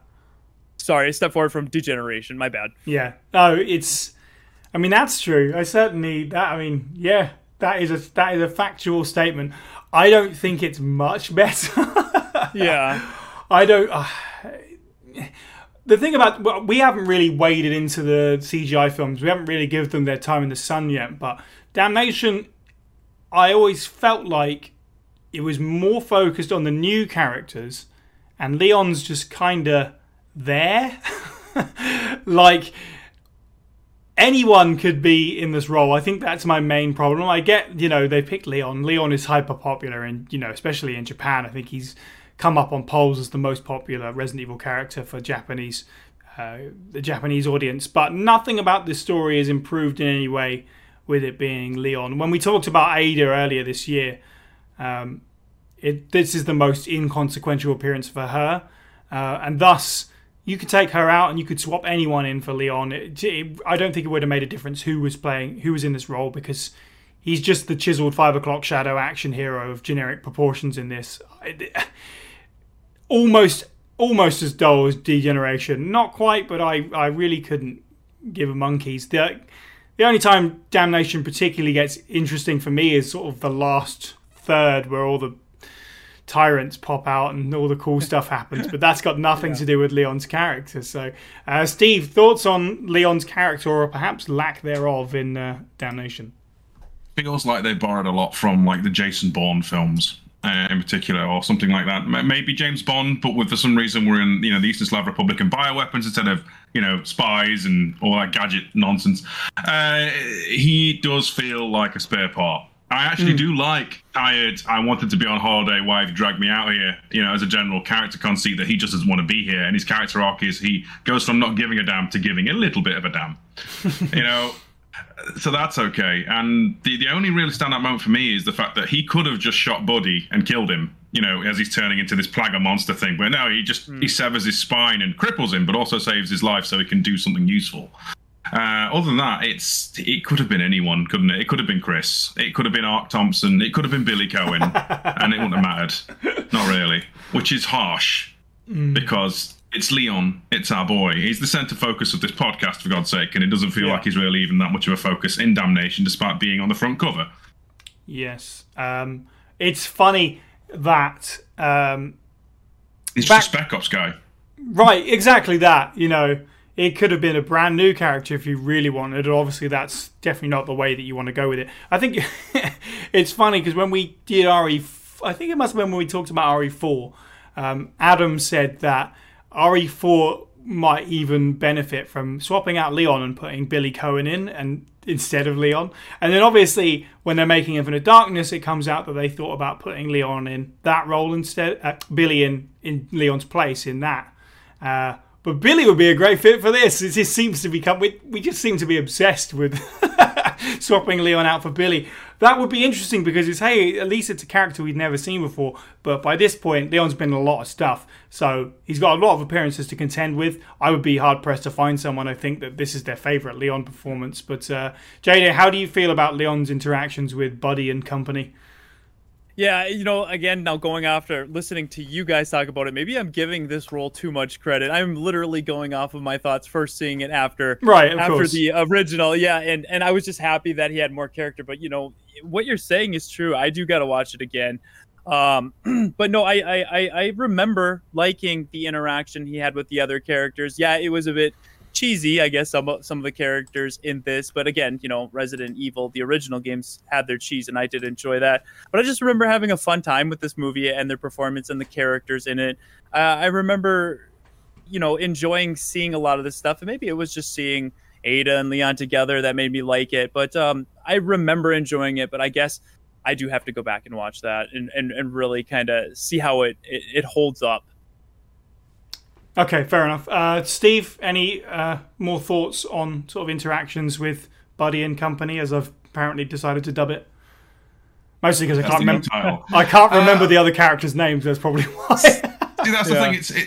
Leon doesn't really give away much. He's just like, you know, at first captured Spec Ops dude, and then sort of converted, sort of not to their side. And JD is more of a foil against that stoicism. I think it's not as bad in Degeneration as it was. I think everybody in the room would like to have seen Leon and Ada share a bit more screen time, where they actually talk a bit more and less shooty move on, which is fine. You know, it's, you know, if Degeneration is a D, this is a C. Yeah, it's a little better, but it's not a lot better. Yeah, that's fair. I think when you brought up JD, I think some of those scenes are kind of fun, I suppose. But Leon playing sort of like the straight man in that role with JD's sort of wackiness is, I don't know, it just seems a bit out of place for me, considering, you know. Again, maybe it's just the holdover from RE4 where it's like, we had a little bit of personality in that. It's all melting away very fast, especially if you're taking out Infinite Darkness, which hadn't released at this point. We just had Degen and Damnation. And yeah, he's just kind of ultimately completely stoic and not all that interesting in it. So, let's move on to the other 2012 release. There's probably quite a lot to say about this one. So in 2013, Adam Benford informed Leon of his desire to reveal to the world the full truth behind the US government's involvement in the Raccoon City incident. He believed that by publicly admitting the part they played and the mistakes committed, it would convince others to do the same and unite nations together to combat bioterrorism. Initially, Leon was hesitant but trusted Benford implicitly and stood by his side. Unbeknownst to Leon and Benford, National Security Advisor and leader of the family, Derek Simmons, took drastic steps to ensure this speech would never be heard. Simmons believed revealing the truth about the government's collusion with Umbrella would only result in catastrophic distrust in the US and destabilize global security. The family orchestrated a bioterror attack on Tall Oaks which killed Adam Benford and infected the entire area with the C virus. Leon came across Benford's zombified corpse and was forced to put him out of his misery, and thus we have stepped into Resident Evil 6, and every time I forget how weird Resident Evil 6 is, I then remember it starts with Leon shooting the zombie president. Yeah. Which, that's a thing that starts the game, basically. Okay, so, we've got Leon, we've got a new character, Helena Harper, to act off of. We've got Adam Bedford, who would obviously sort of be retroactively added into the lore, and Simmons. So there's a fair amount of new pieces to talk about with this one. Steve, how did you feel about Leon's portrayal in RE6? We didn't really talk about Matt Mercer's work in Damnation. So I suppose... I would agree with that. Initial impressions, by the way, young Steve playing RE6 for the first time. Why is Leon hesitating in front of a zombie? It doesn't matter who it is, but we get past that as we get older. Overall, I actually enjoy it. I think there's an edginess to Leon, as he's now kind of been cut off by his paymasters, and he's sort of working against the government, but trying to circle it back round to catch them.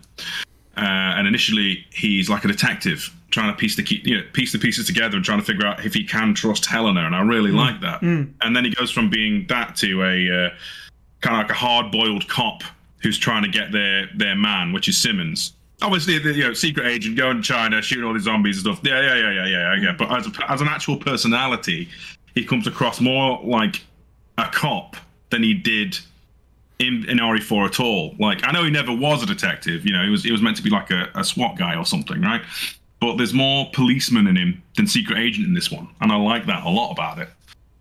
That's a really good point. I hadn't even really considered that, but that's very astute. That it does almost feel detective-y, cop-like, that kind of thing. I hadn't even considered that, but you're totally right. And also, Leon's sort of, and he's never really been an outwardly emotional character, but having to him sort of calmly act off of some hot-headed characters like Helena and Chris. Obviously, that scene with Leon and Chris is pretty much used to sell the game. And it's a great scene. Like, I really like calm Leon, who's got a bit more information about what's going on, because, Steve, as you said, he's sort of figuring things out. He's doing the detective thing, playing off of Chris's rage and his very accurate to his character sort of nature of rushing into things.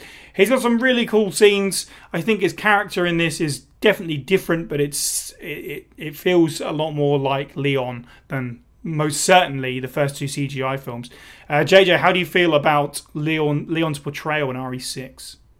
Okay, so while I have many complaints of Resident Evil 6, that's not necessarily what we're here to talk with. Sure. One thing I do say to this day, a very strong point for that game is the characters. Their acting is fantastic, but just the characters, their stories through this game is incredible. And honestly, I think this is one of the strongest portrayals of Leon Kennedy, and it's exactly where I would picture that young rookie cop from the original game, where he would be today with the line of work he is in.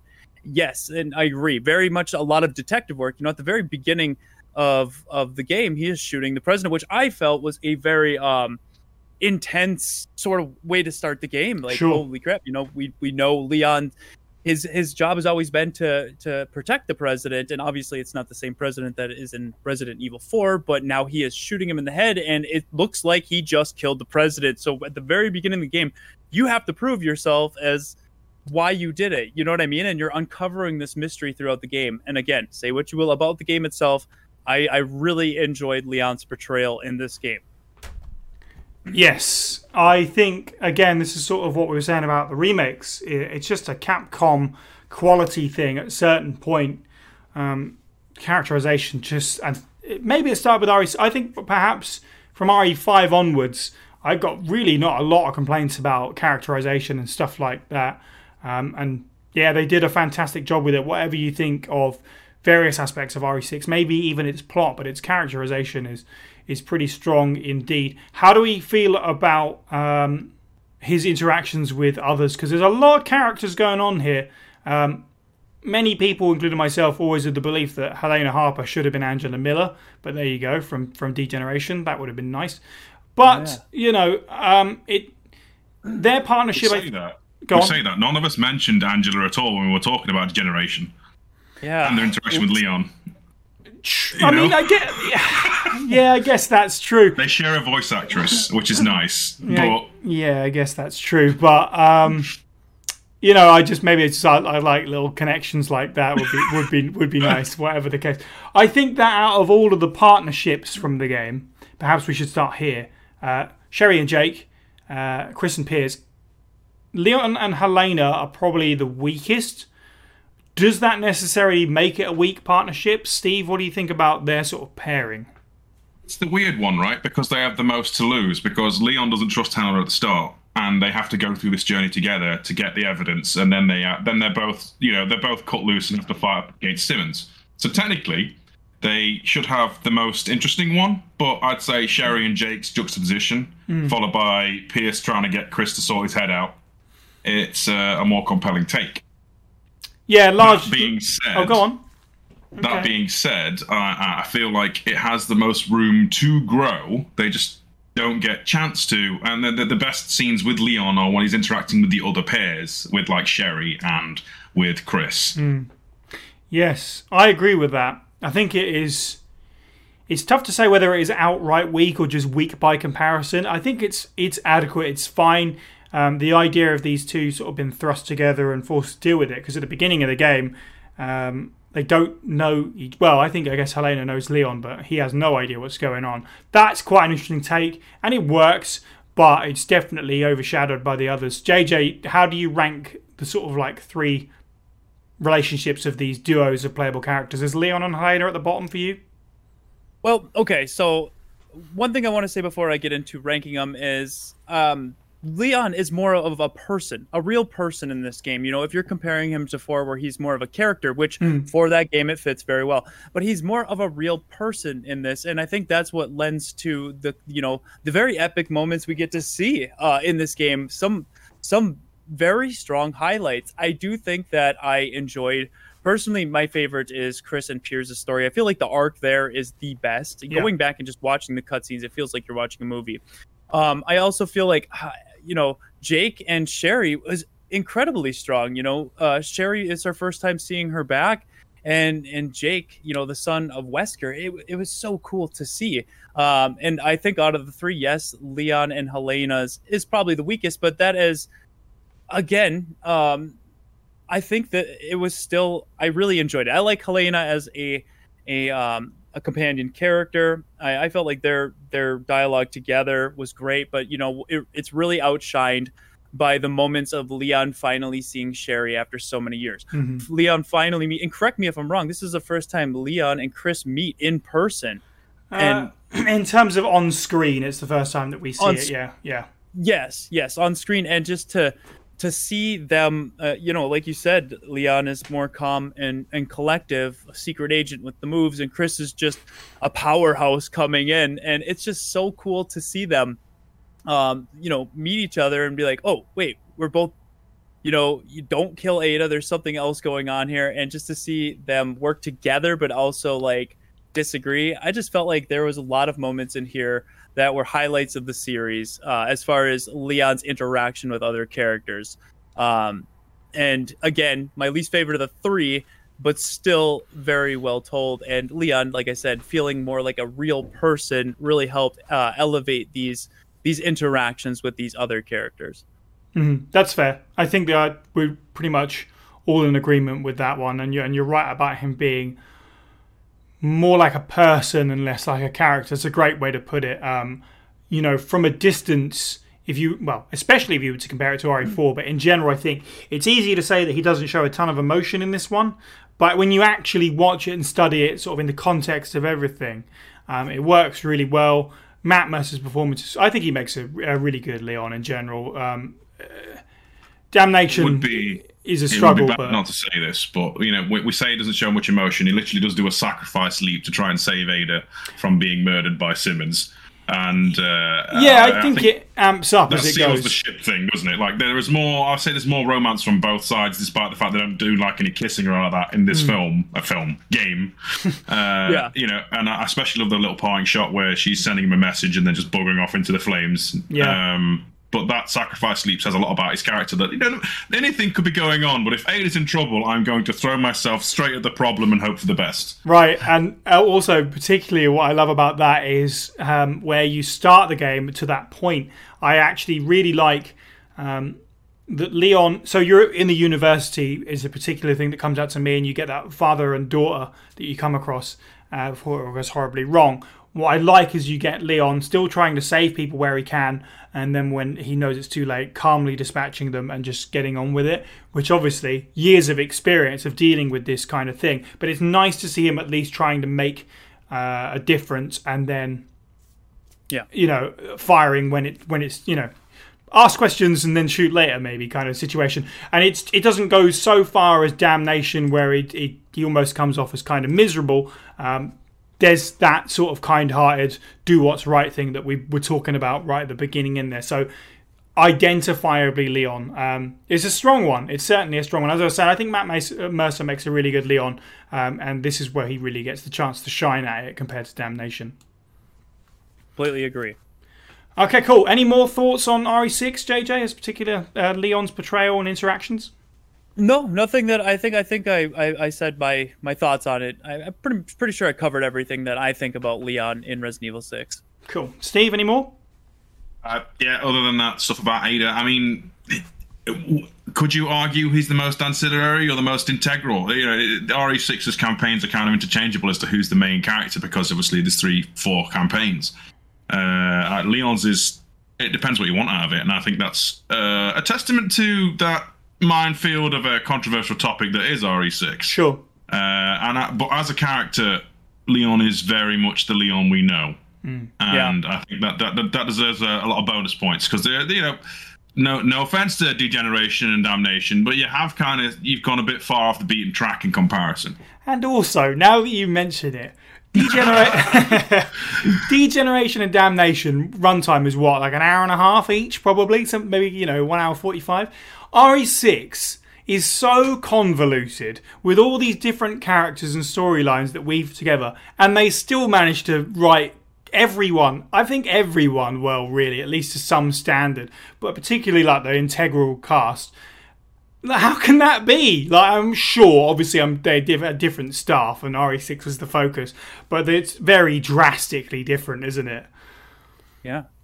All right, so let's roll on to the final canonical appearance of Leon up to this point. Last little bit of lore. In late 2013, Leon supervised an operation to arrest a leading senator named Stephen Eyre, who was confirmed to be selling classified secrets to bioterror organizations.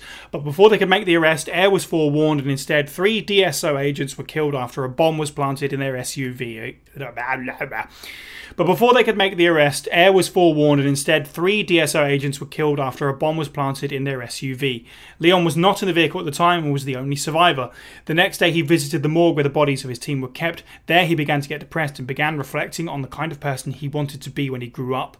When one of the bodies began to reanimate through viral infection, Leon shot it dead. He requested an extended leave of absence and checked himself into a rural retreat in the Canadian Rockies, where he would remain for over 4 months. He became totally disillusioned with his life and the seemingly never-ending fight against bioterrorism. He was convinced he was stuck in an endless loop. So quite a dark turn to bring us up to Resident Evil Vendetta, where, of course, we get Chris and Leon again, this time joined by Rebecca. Chris and Rebecca seeking out Leon for some extra intel, and they find him drinking in a bar. So, on the table, let's go straight out there that I've always had sort of issues that Vendetta's story with Leon pretty much mirrors some of that we just had from RE6 Chris when he gets amnesia and he becomes a sort of like sad drunkard, and we have to build him back up a little bit and bring him back round into the fight. It's a shame that we go through a very similar thing with Leon here. But what I will say is, when you put all these things in a list, it does make sense. You know, we've seen wide-eyed, wet behind the ears Leon, sort of involved in bioterrorism over the last 20 years or so. And at this point, it's really starting to affect him. So we have, at least to some degree, quite a different Leon by this point. Steve, what are your thoughts on Leon in Vendetta? This is a bit of a minefield, because Vendetta itself is unsurprisingly a bit of a mess as well. But I actually do like Matt Mercer's take on Leon. I would argue his trauma is slightly different from Chris's.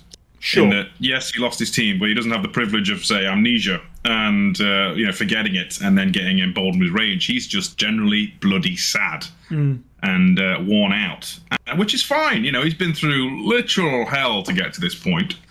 And seen him at the end of a bottle, and the only reason he's motivated is from the person who set him up, well, one of the people who set him up, giving them a phone call from their family as they've just died to save his life. So he's kind of like motivated to help in the strangest possible way, and I don't think he really gets over it. You know, if completely out of left field, but if Leon were to take a villain turn at the end of this film, I could see why. You know, the way they're portrayed, there's a certain darkness to them. You know, aside from murdering a highway for 2 dogs, right? Which is just over the top action. But there's something about the way they speak and the disillusionment. You know, it makes me wonder and worry for him. It's definitely like, they talk about the drone strike on the wedding, and obviously with Glenn Arias attacking the living daylights out of the United States, you kind of know who ordered the drone strike. So he might be disillusioned with his government. And that's an interesting take for his character. Again, you know, Leon with the diversive stuff, if they go with it. They might not. It does make you wonder, doesn't it? Because obviously this film is now about 4 years old or so, and this is the most recent appearance. So in a way, it is a sour note to kind of end things on, but it could also potentially be an interesting, intriguing thing. And we do seem to be getting some a series of entries that kind of are starting to pick away at the US government's involvement and everything, and kind of say, hey, these guys have been villains this entire time. Which, if you sort of bury yourself in the lore, you know some of the awful stuff that they've been up to in the Resident Evil universe. But Leon, as you said, like explicitly, essentially calls it out when he says, "Who's the bad guy? Is it the guy getting revenge, or is it the guy who dropped the bomb on this dude's wedding?" It is interesting. Of course, we have to touch on the fact that he's relentlessly murdering people on a highway, which is very weird. I suppose there's more issues to do with the film than anything. JJ, how do you feel about Leon in Vendetta? While it raises some interesting topics, some interesting things that the character is going through, I have to say that this is personally one of my least favorite interpretations of Leon Kennedy. Right. And I say that because a lot of this feels out of character. His regard for others seems to be set to the side for the sake of action. And it's at no fault to Matt and his performance as Leon. I feel like he did a good job. And to, you know, the fact that, yes, Leon has been through a lot, and I personally also could see him going down this road. It makes sense. It just, Leon as a character, I think, stands for more. Whereas Chris had gone through this in Resident Evil 6, and, you know, obviously we got to see why he was going through this. He's been through a lot, and to me personally, it fit his character, but it just didn't fit for Leon. It's like that at the heart of Leon, he's good. He wants to do the right thing, whereas he has always been a bit naive to what the right thing is. He felt like his heart was in the right place. Where this movie, I don't know. I just don't see that in his character. And again, you know, a lot of it was disregarded for the sake of action. But that's my personal thoughts on Leon in this movie. Yeah. It infuriates me every time he's on a motorbike in this film, which is strange because I love motorbikes. But every time Leon's on a motorbike, you know he's going to do something either irrational, stupid, or just violent for the sake of violent. Yeah. like, the highway scene, and that upsets a lot of people, which is, I can get it. You don't blow up an entire highway for 2 zombie dogs, do you? No, and then it's so out of character, and it's so out of step with everything else that the series has done beforehand. Like, you can it's very easy, let's say RE6 in particular, to just point and go, it's just a big dumb action game. Okay, that might be true to some extent, but it never went this far where it's, utter nonsense, disregard. Merciless innocence, yeah. Absolutely. And Chris, by comparison, the same film, Chris doesn't do anything that extreme towards innocence. Obviously, these are infected people trying to bite him. You've got to put them down. But he's not riding a staircase with a motorcycle, driving straight over them, and then launching it around. It's on the nose. If they want to put like Chris is good guy and then Leon is the bad guy, he doesn't play by the rules, but he's also on the side of good. It's an odd juxtaposition, and I don't really care for it. Yeah, agreed. Definitely agree. And to that, I'm sorry. Go ahead, JJ. I just completely forgot, and what you just said reminded me, in Infinite Darkness too, there was a bit of moments there with a disregard that really stood out, and I'm sorry to jump back to that, but it kind of goes in line with where in the episode where the zombies are invading the White House, Leon does kills a bunch of them, and then he's like, asshole, and I just like, really? You probably knew some of these people, you probably worked with them, and throwing it back to that, but kind of on the onto Vendetta, where he has disregard for others, and that doesn't seem like Leon to me. Yeah, I guess it obviously depends on where you want this character to sort of be framed as. Like, I can get behind the idea of him being disillusioned by all this, and the idea that it's going round an endless loop. It's almost kind of like poking fun at the fact that, Resident Evil has been doing similar things for a long time now. We get these lots of self-contained... Just looking at the films, right? Just these self-contained stories about a new BOW strain or a new bioterrorist, and Leon having to deal with it. It's not meant to be a commentary on that, but it is kind of funny in that way. But I get that, and I can understand that, and that makes sense to me. But perhaps if you're looking at Leon as sort of almost being... the core of Leon of this, this guy that's looking out for other people, and more than anything, just a little bit of hope, more than anything else. In this, even when he comes back, as you guys said, when he comes back to the forefront of the action, that hope's not there. The disregard and the violence kind of overrides the true Leon in this. It's a very strange one. Yeah. How do we feel about Leon's interactions with others in this? Nothing really stands out too much to me. It is bizarre, perhaps, to go from...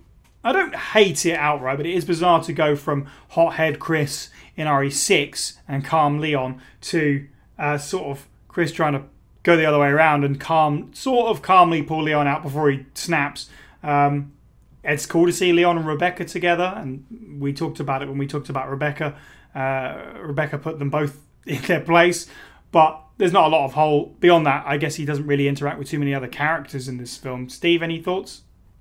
Yeah, no, you're right. I don't think Leon even says anything to Rebecca outside of that scene. Most of his dialogue is shared with Chris, where he basically is he's expositionally explaining various things like, this is how the virus works, this is what we should do. Right. Okay, what we're going to do, boss, and that's it. Which is a shame. It's a real shame, because I think Matt Mercer did try. You can tell, totally. There is a distinct change in the way that they are portraying Leon, which is consistent in the kind of portrayal he had in 6. It's just, this is now Leon, but he's mega sad. Yeah. And that's it. Chris is okay, actually. I think, complete side point, but Kevin Dorman is a bit geeky in the way he comes across to me, but upbeat Chris is kind of cool to juxtapose against the sad Leon man and and Rebecca. Until Arius is mentioned, then Chris is a hothead as well. But yeah. JJ, thoughts on Leon's dialogue when it comes to dealing with others in this?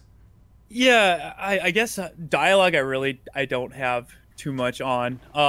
It does kind of feel like Chris and Leon maybe switched roles in this. I don't know. I feel like they kind of missed the mark. Yeah, for both the characters. But I do have to say that since this is very action heavy, it is cool to see Chris and Leon working together, all the years of experience they have in this one moment where we get to see them, Chris using his brute force to just pile drive zombies, while Leon is like very John Wick style. Again, super over the top action, but it is cool to see Chris and Leon work together. And I have to say, out of this entire movie, seeing Chris and Leon work together was probably a highlight. But again, one of my least favorite interpretations of Leon.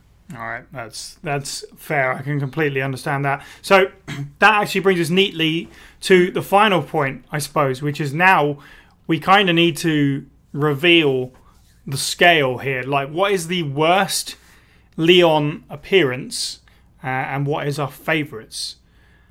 Steve, what's at the bottom of the pile for you? Is it going to be Degeneration? Oh God, yeah, it has to be. It has to be. You know, it's nice that the plank from Ed, and Eddie gets work, but otherwise, no. Yeah, Degeneration followed by Vendetta. Yeah. God, it's. I mean, yeah.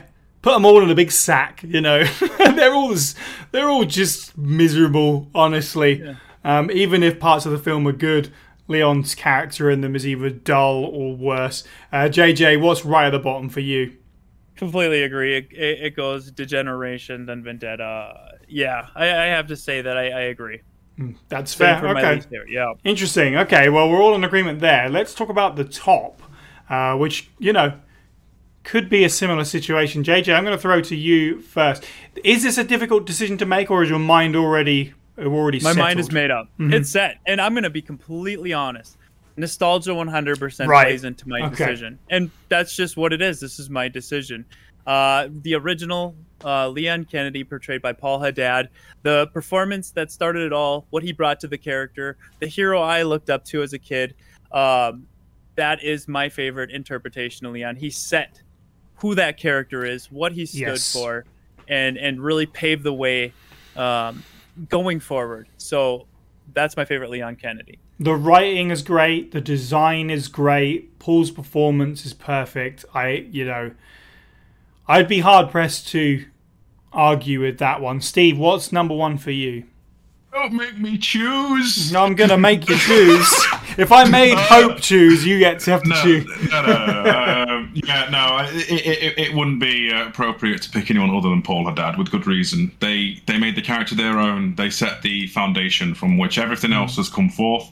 And, you know, if anyone was to play anything like, you know, it's Quicksilver in the X-Men cartoon and so on, anything else with him in, you'll only hear Leon. Yeah. And then any character, you know, putting their own stamp on the character, you still kind of wonder how Paul Haddad's take would have been.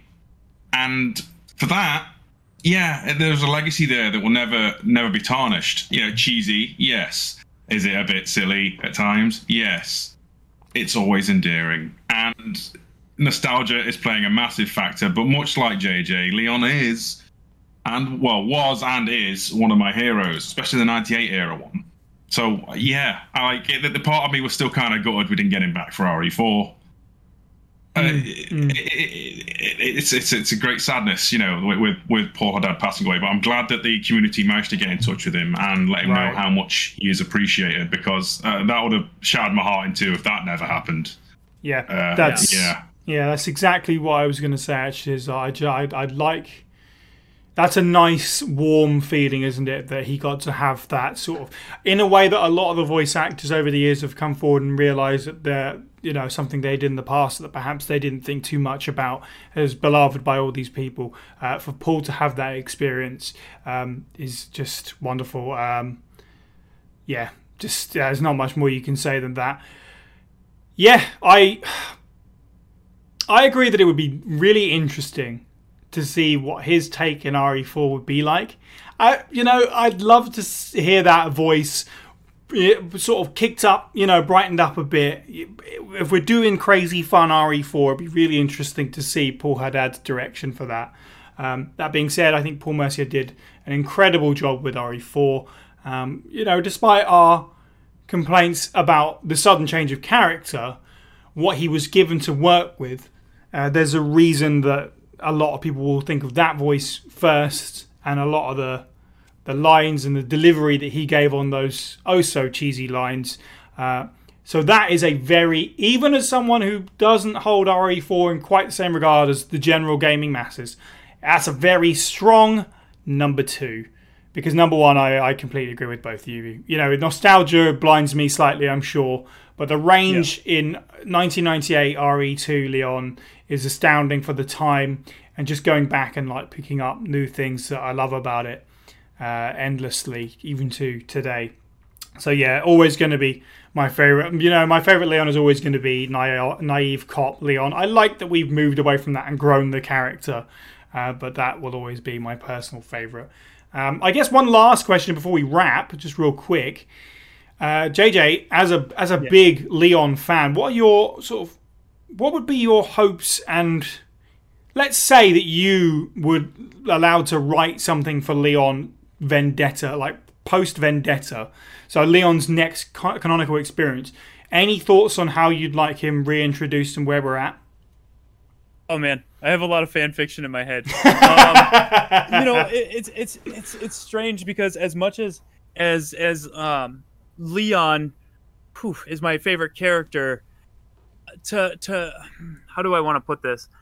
I feel as if the character started and is the story of Chris, Claire, Jill, Leah. Like, there's so many characters and there's so many open ends to this, and I would just love to see that in their older age, they come to realize that, you know, it's their last mission, right? They're getting older. They want to continue fighting, but they also have to understand that, you know, it's never, how do I want to put it, that they're getting older and it's becoming more difficult. And to see these characters have their last hurrah and sort of set up, then, you know, after post that game, whatever that game would be, to see them all come together, all the survivors that have battled through the years, you know, Barry, Chris, Jill, Leon, Claire, to come together to form some organization that is ran by these original members, to continue fighting bioterrorism, but, you know, through politics and through, you know, funding and charity, to see their stories kind of go that way. Obviously that wouldn't be fun to see in a game, but just as like a way to conclude these characters, to send these characters off happy. Maybe Ada retires and Leon and Ada get married and have kids. It sounds cheesy, but come on, that would be pretty nice to see a young Kennedy there. I don't know.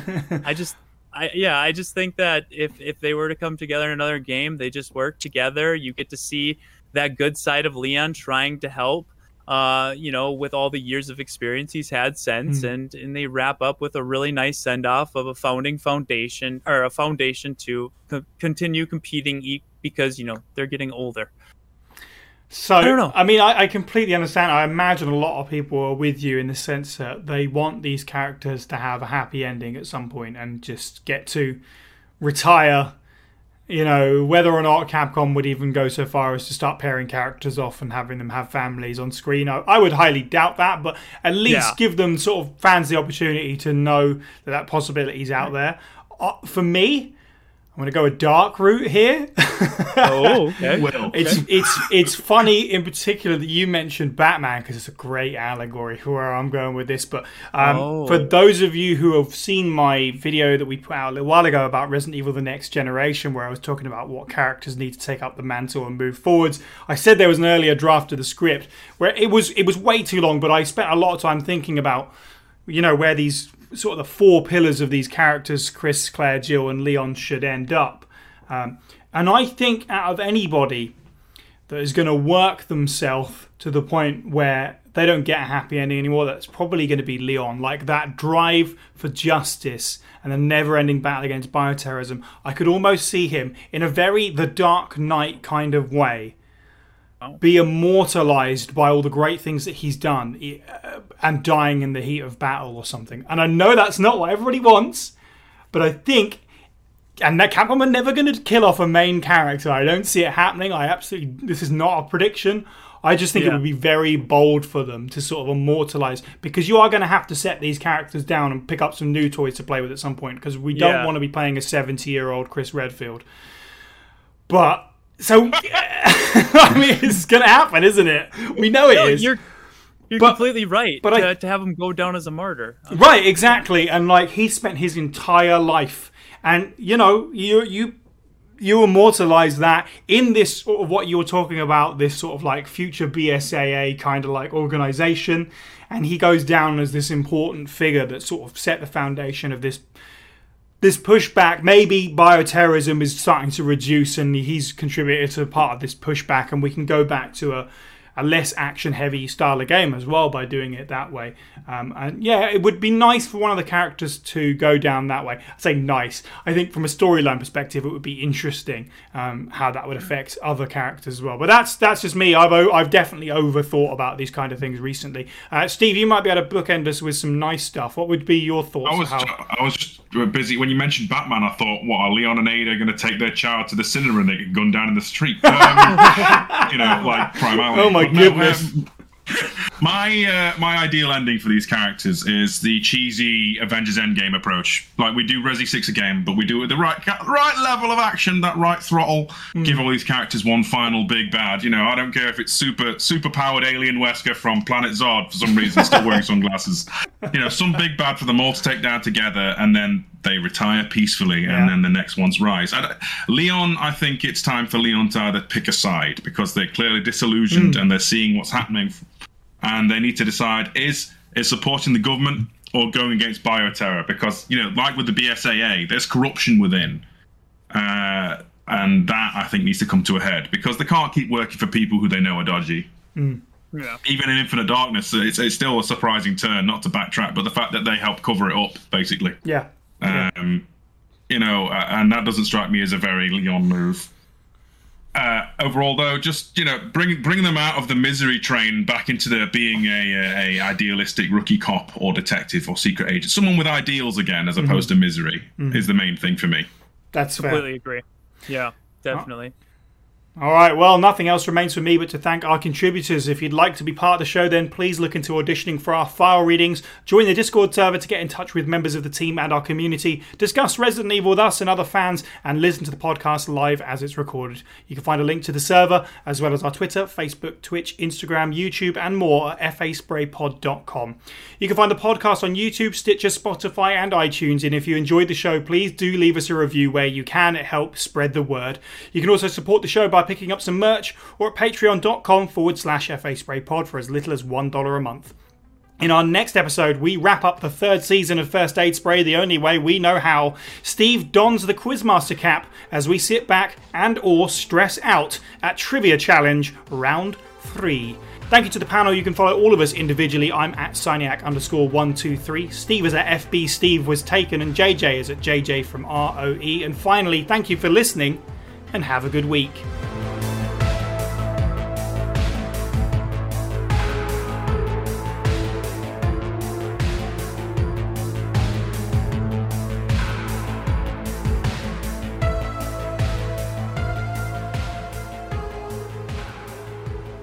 I still love the fact that Rose carrying the torch for Outbreak like all the time. It's I was catching up on highlights of you guys and Sonny beating the what's it called, the sewer scenario. Oh yeah, Underbelly, I believe. Yeah. That was a lot of fun last night.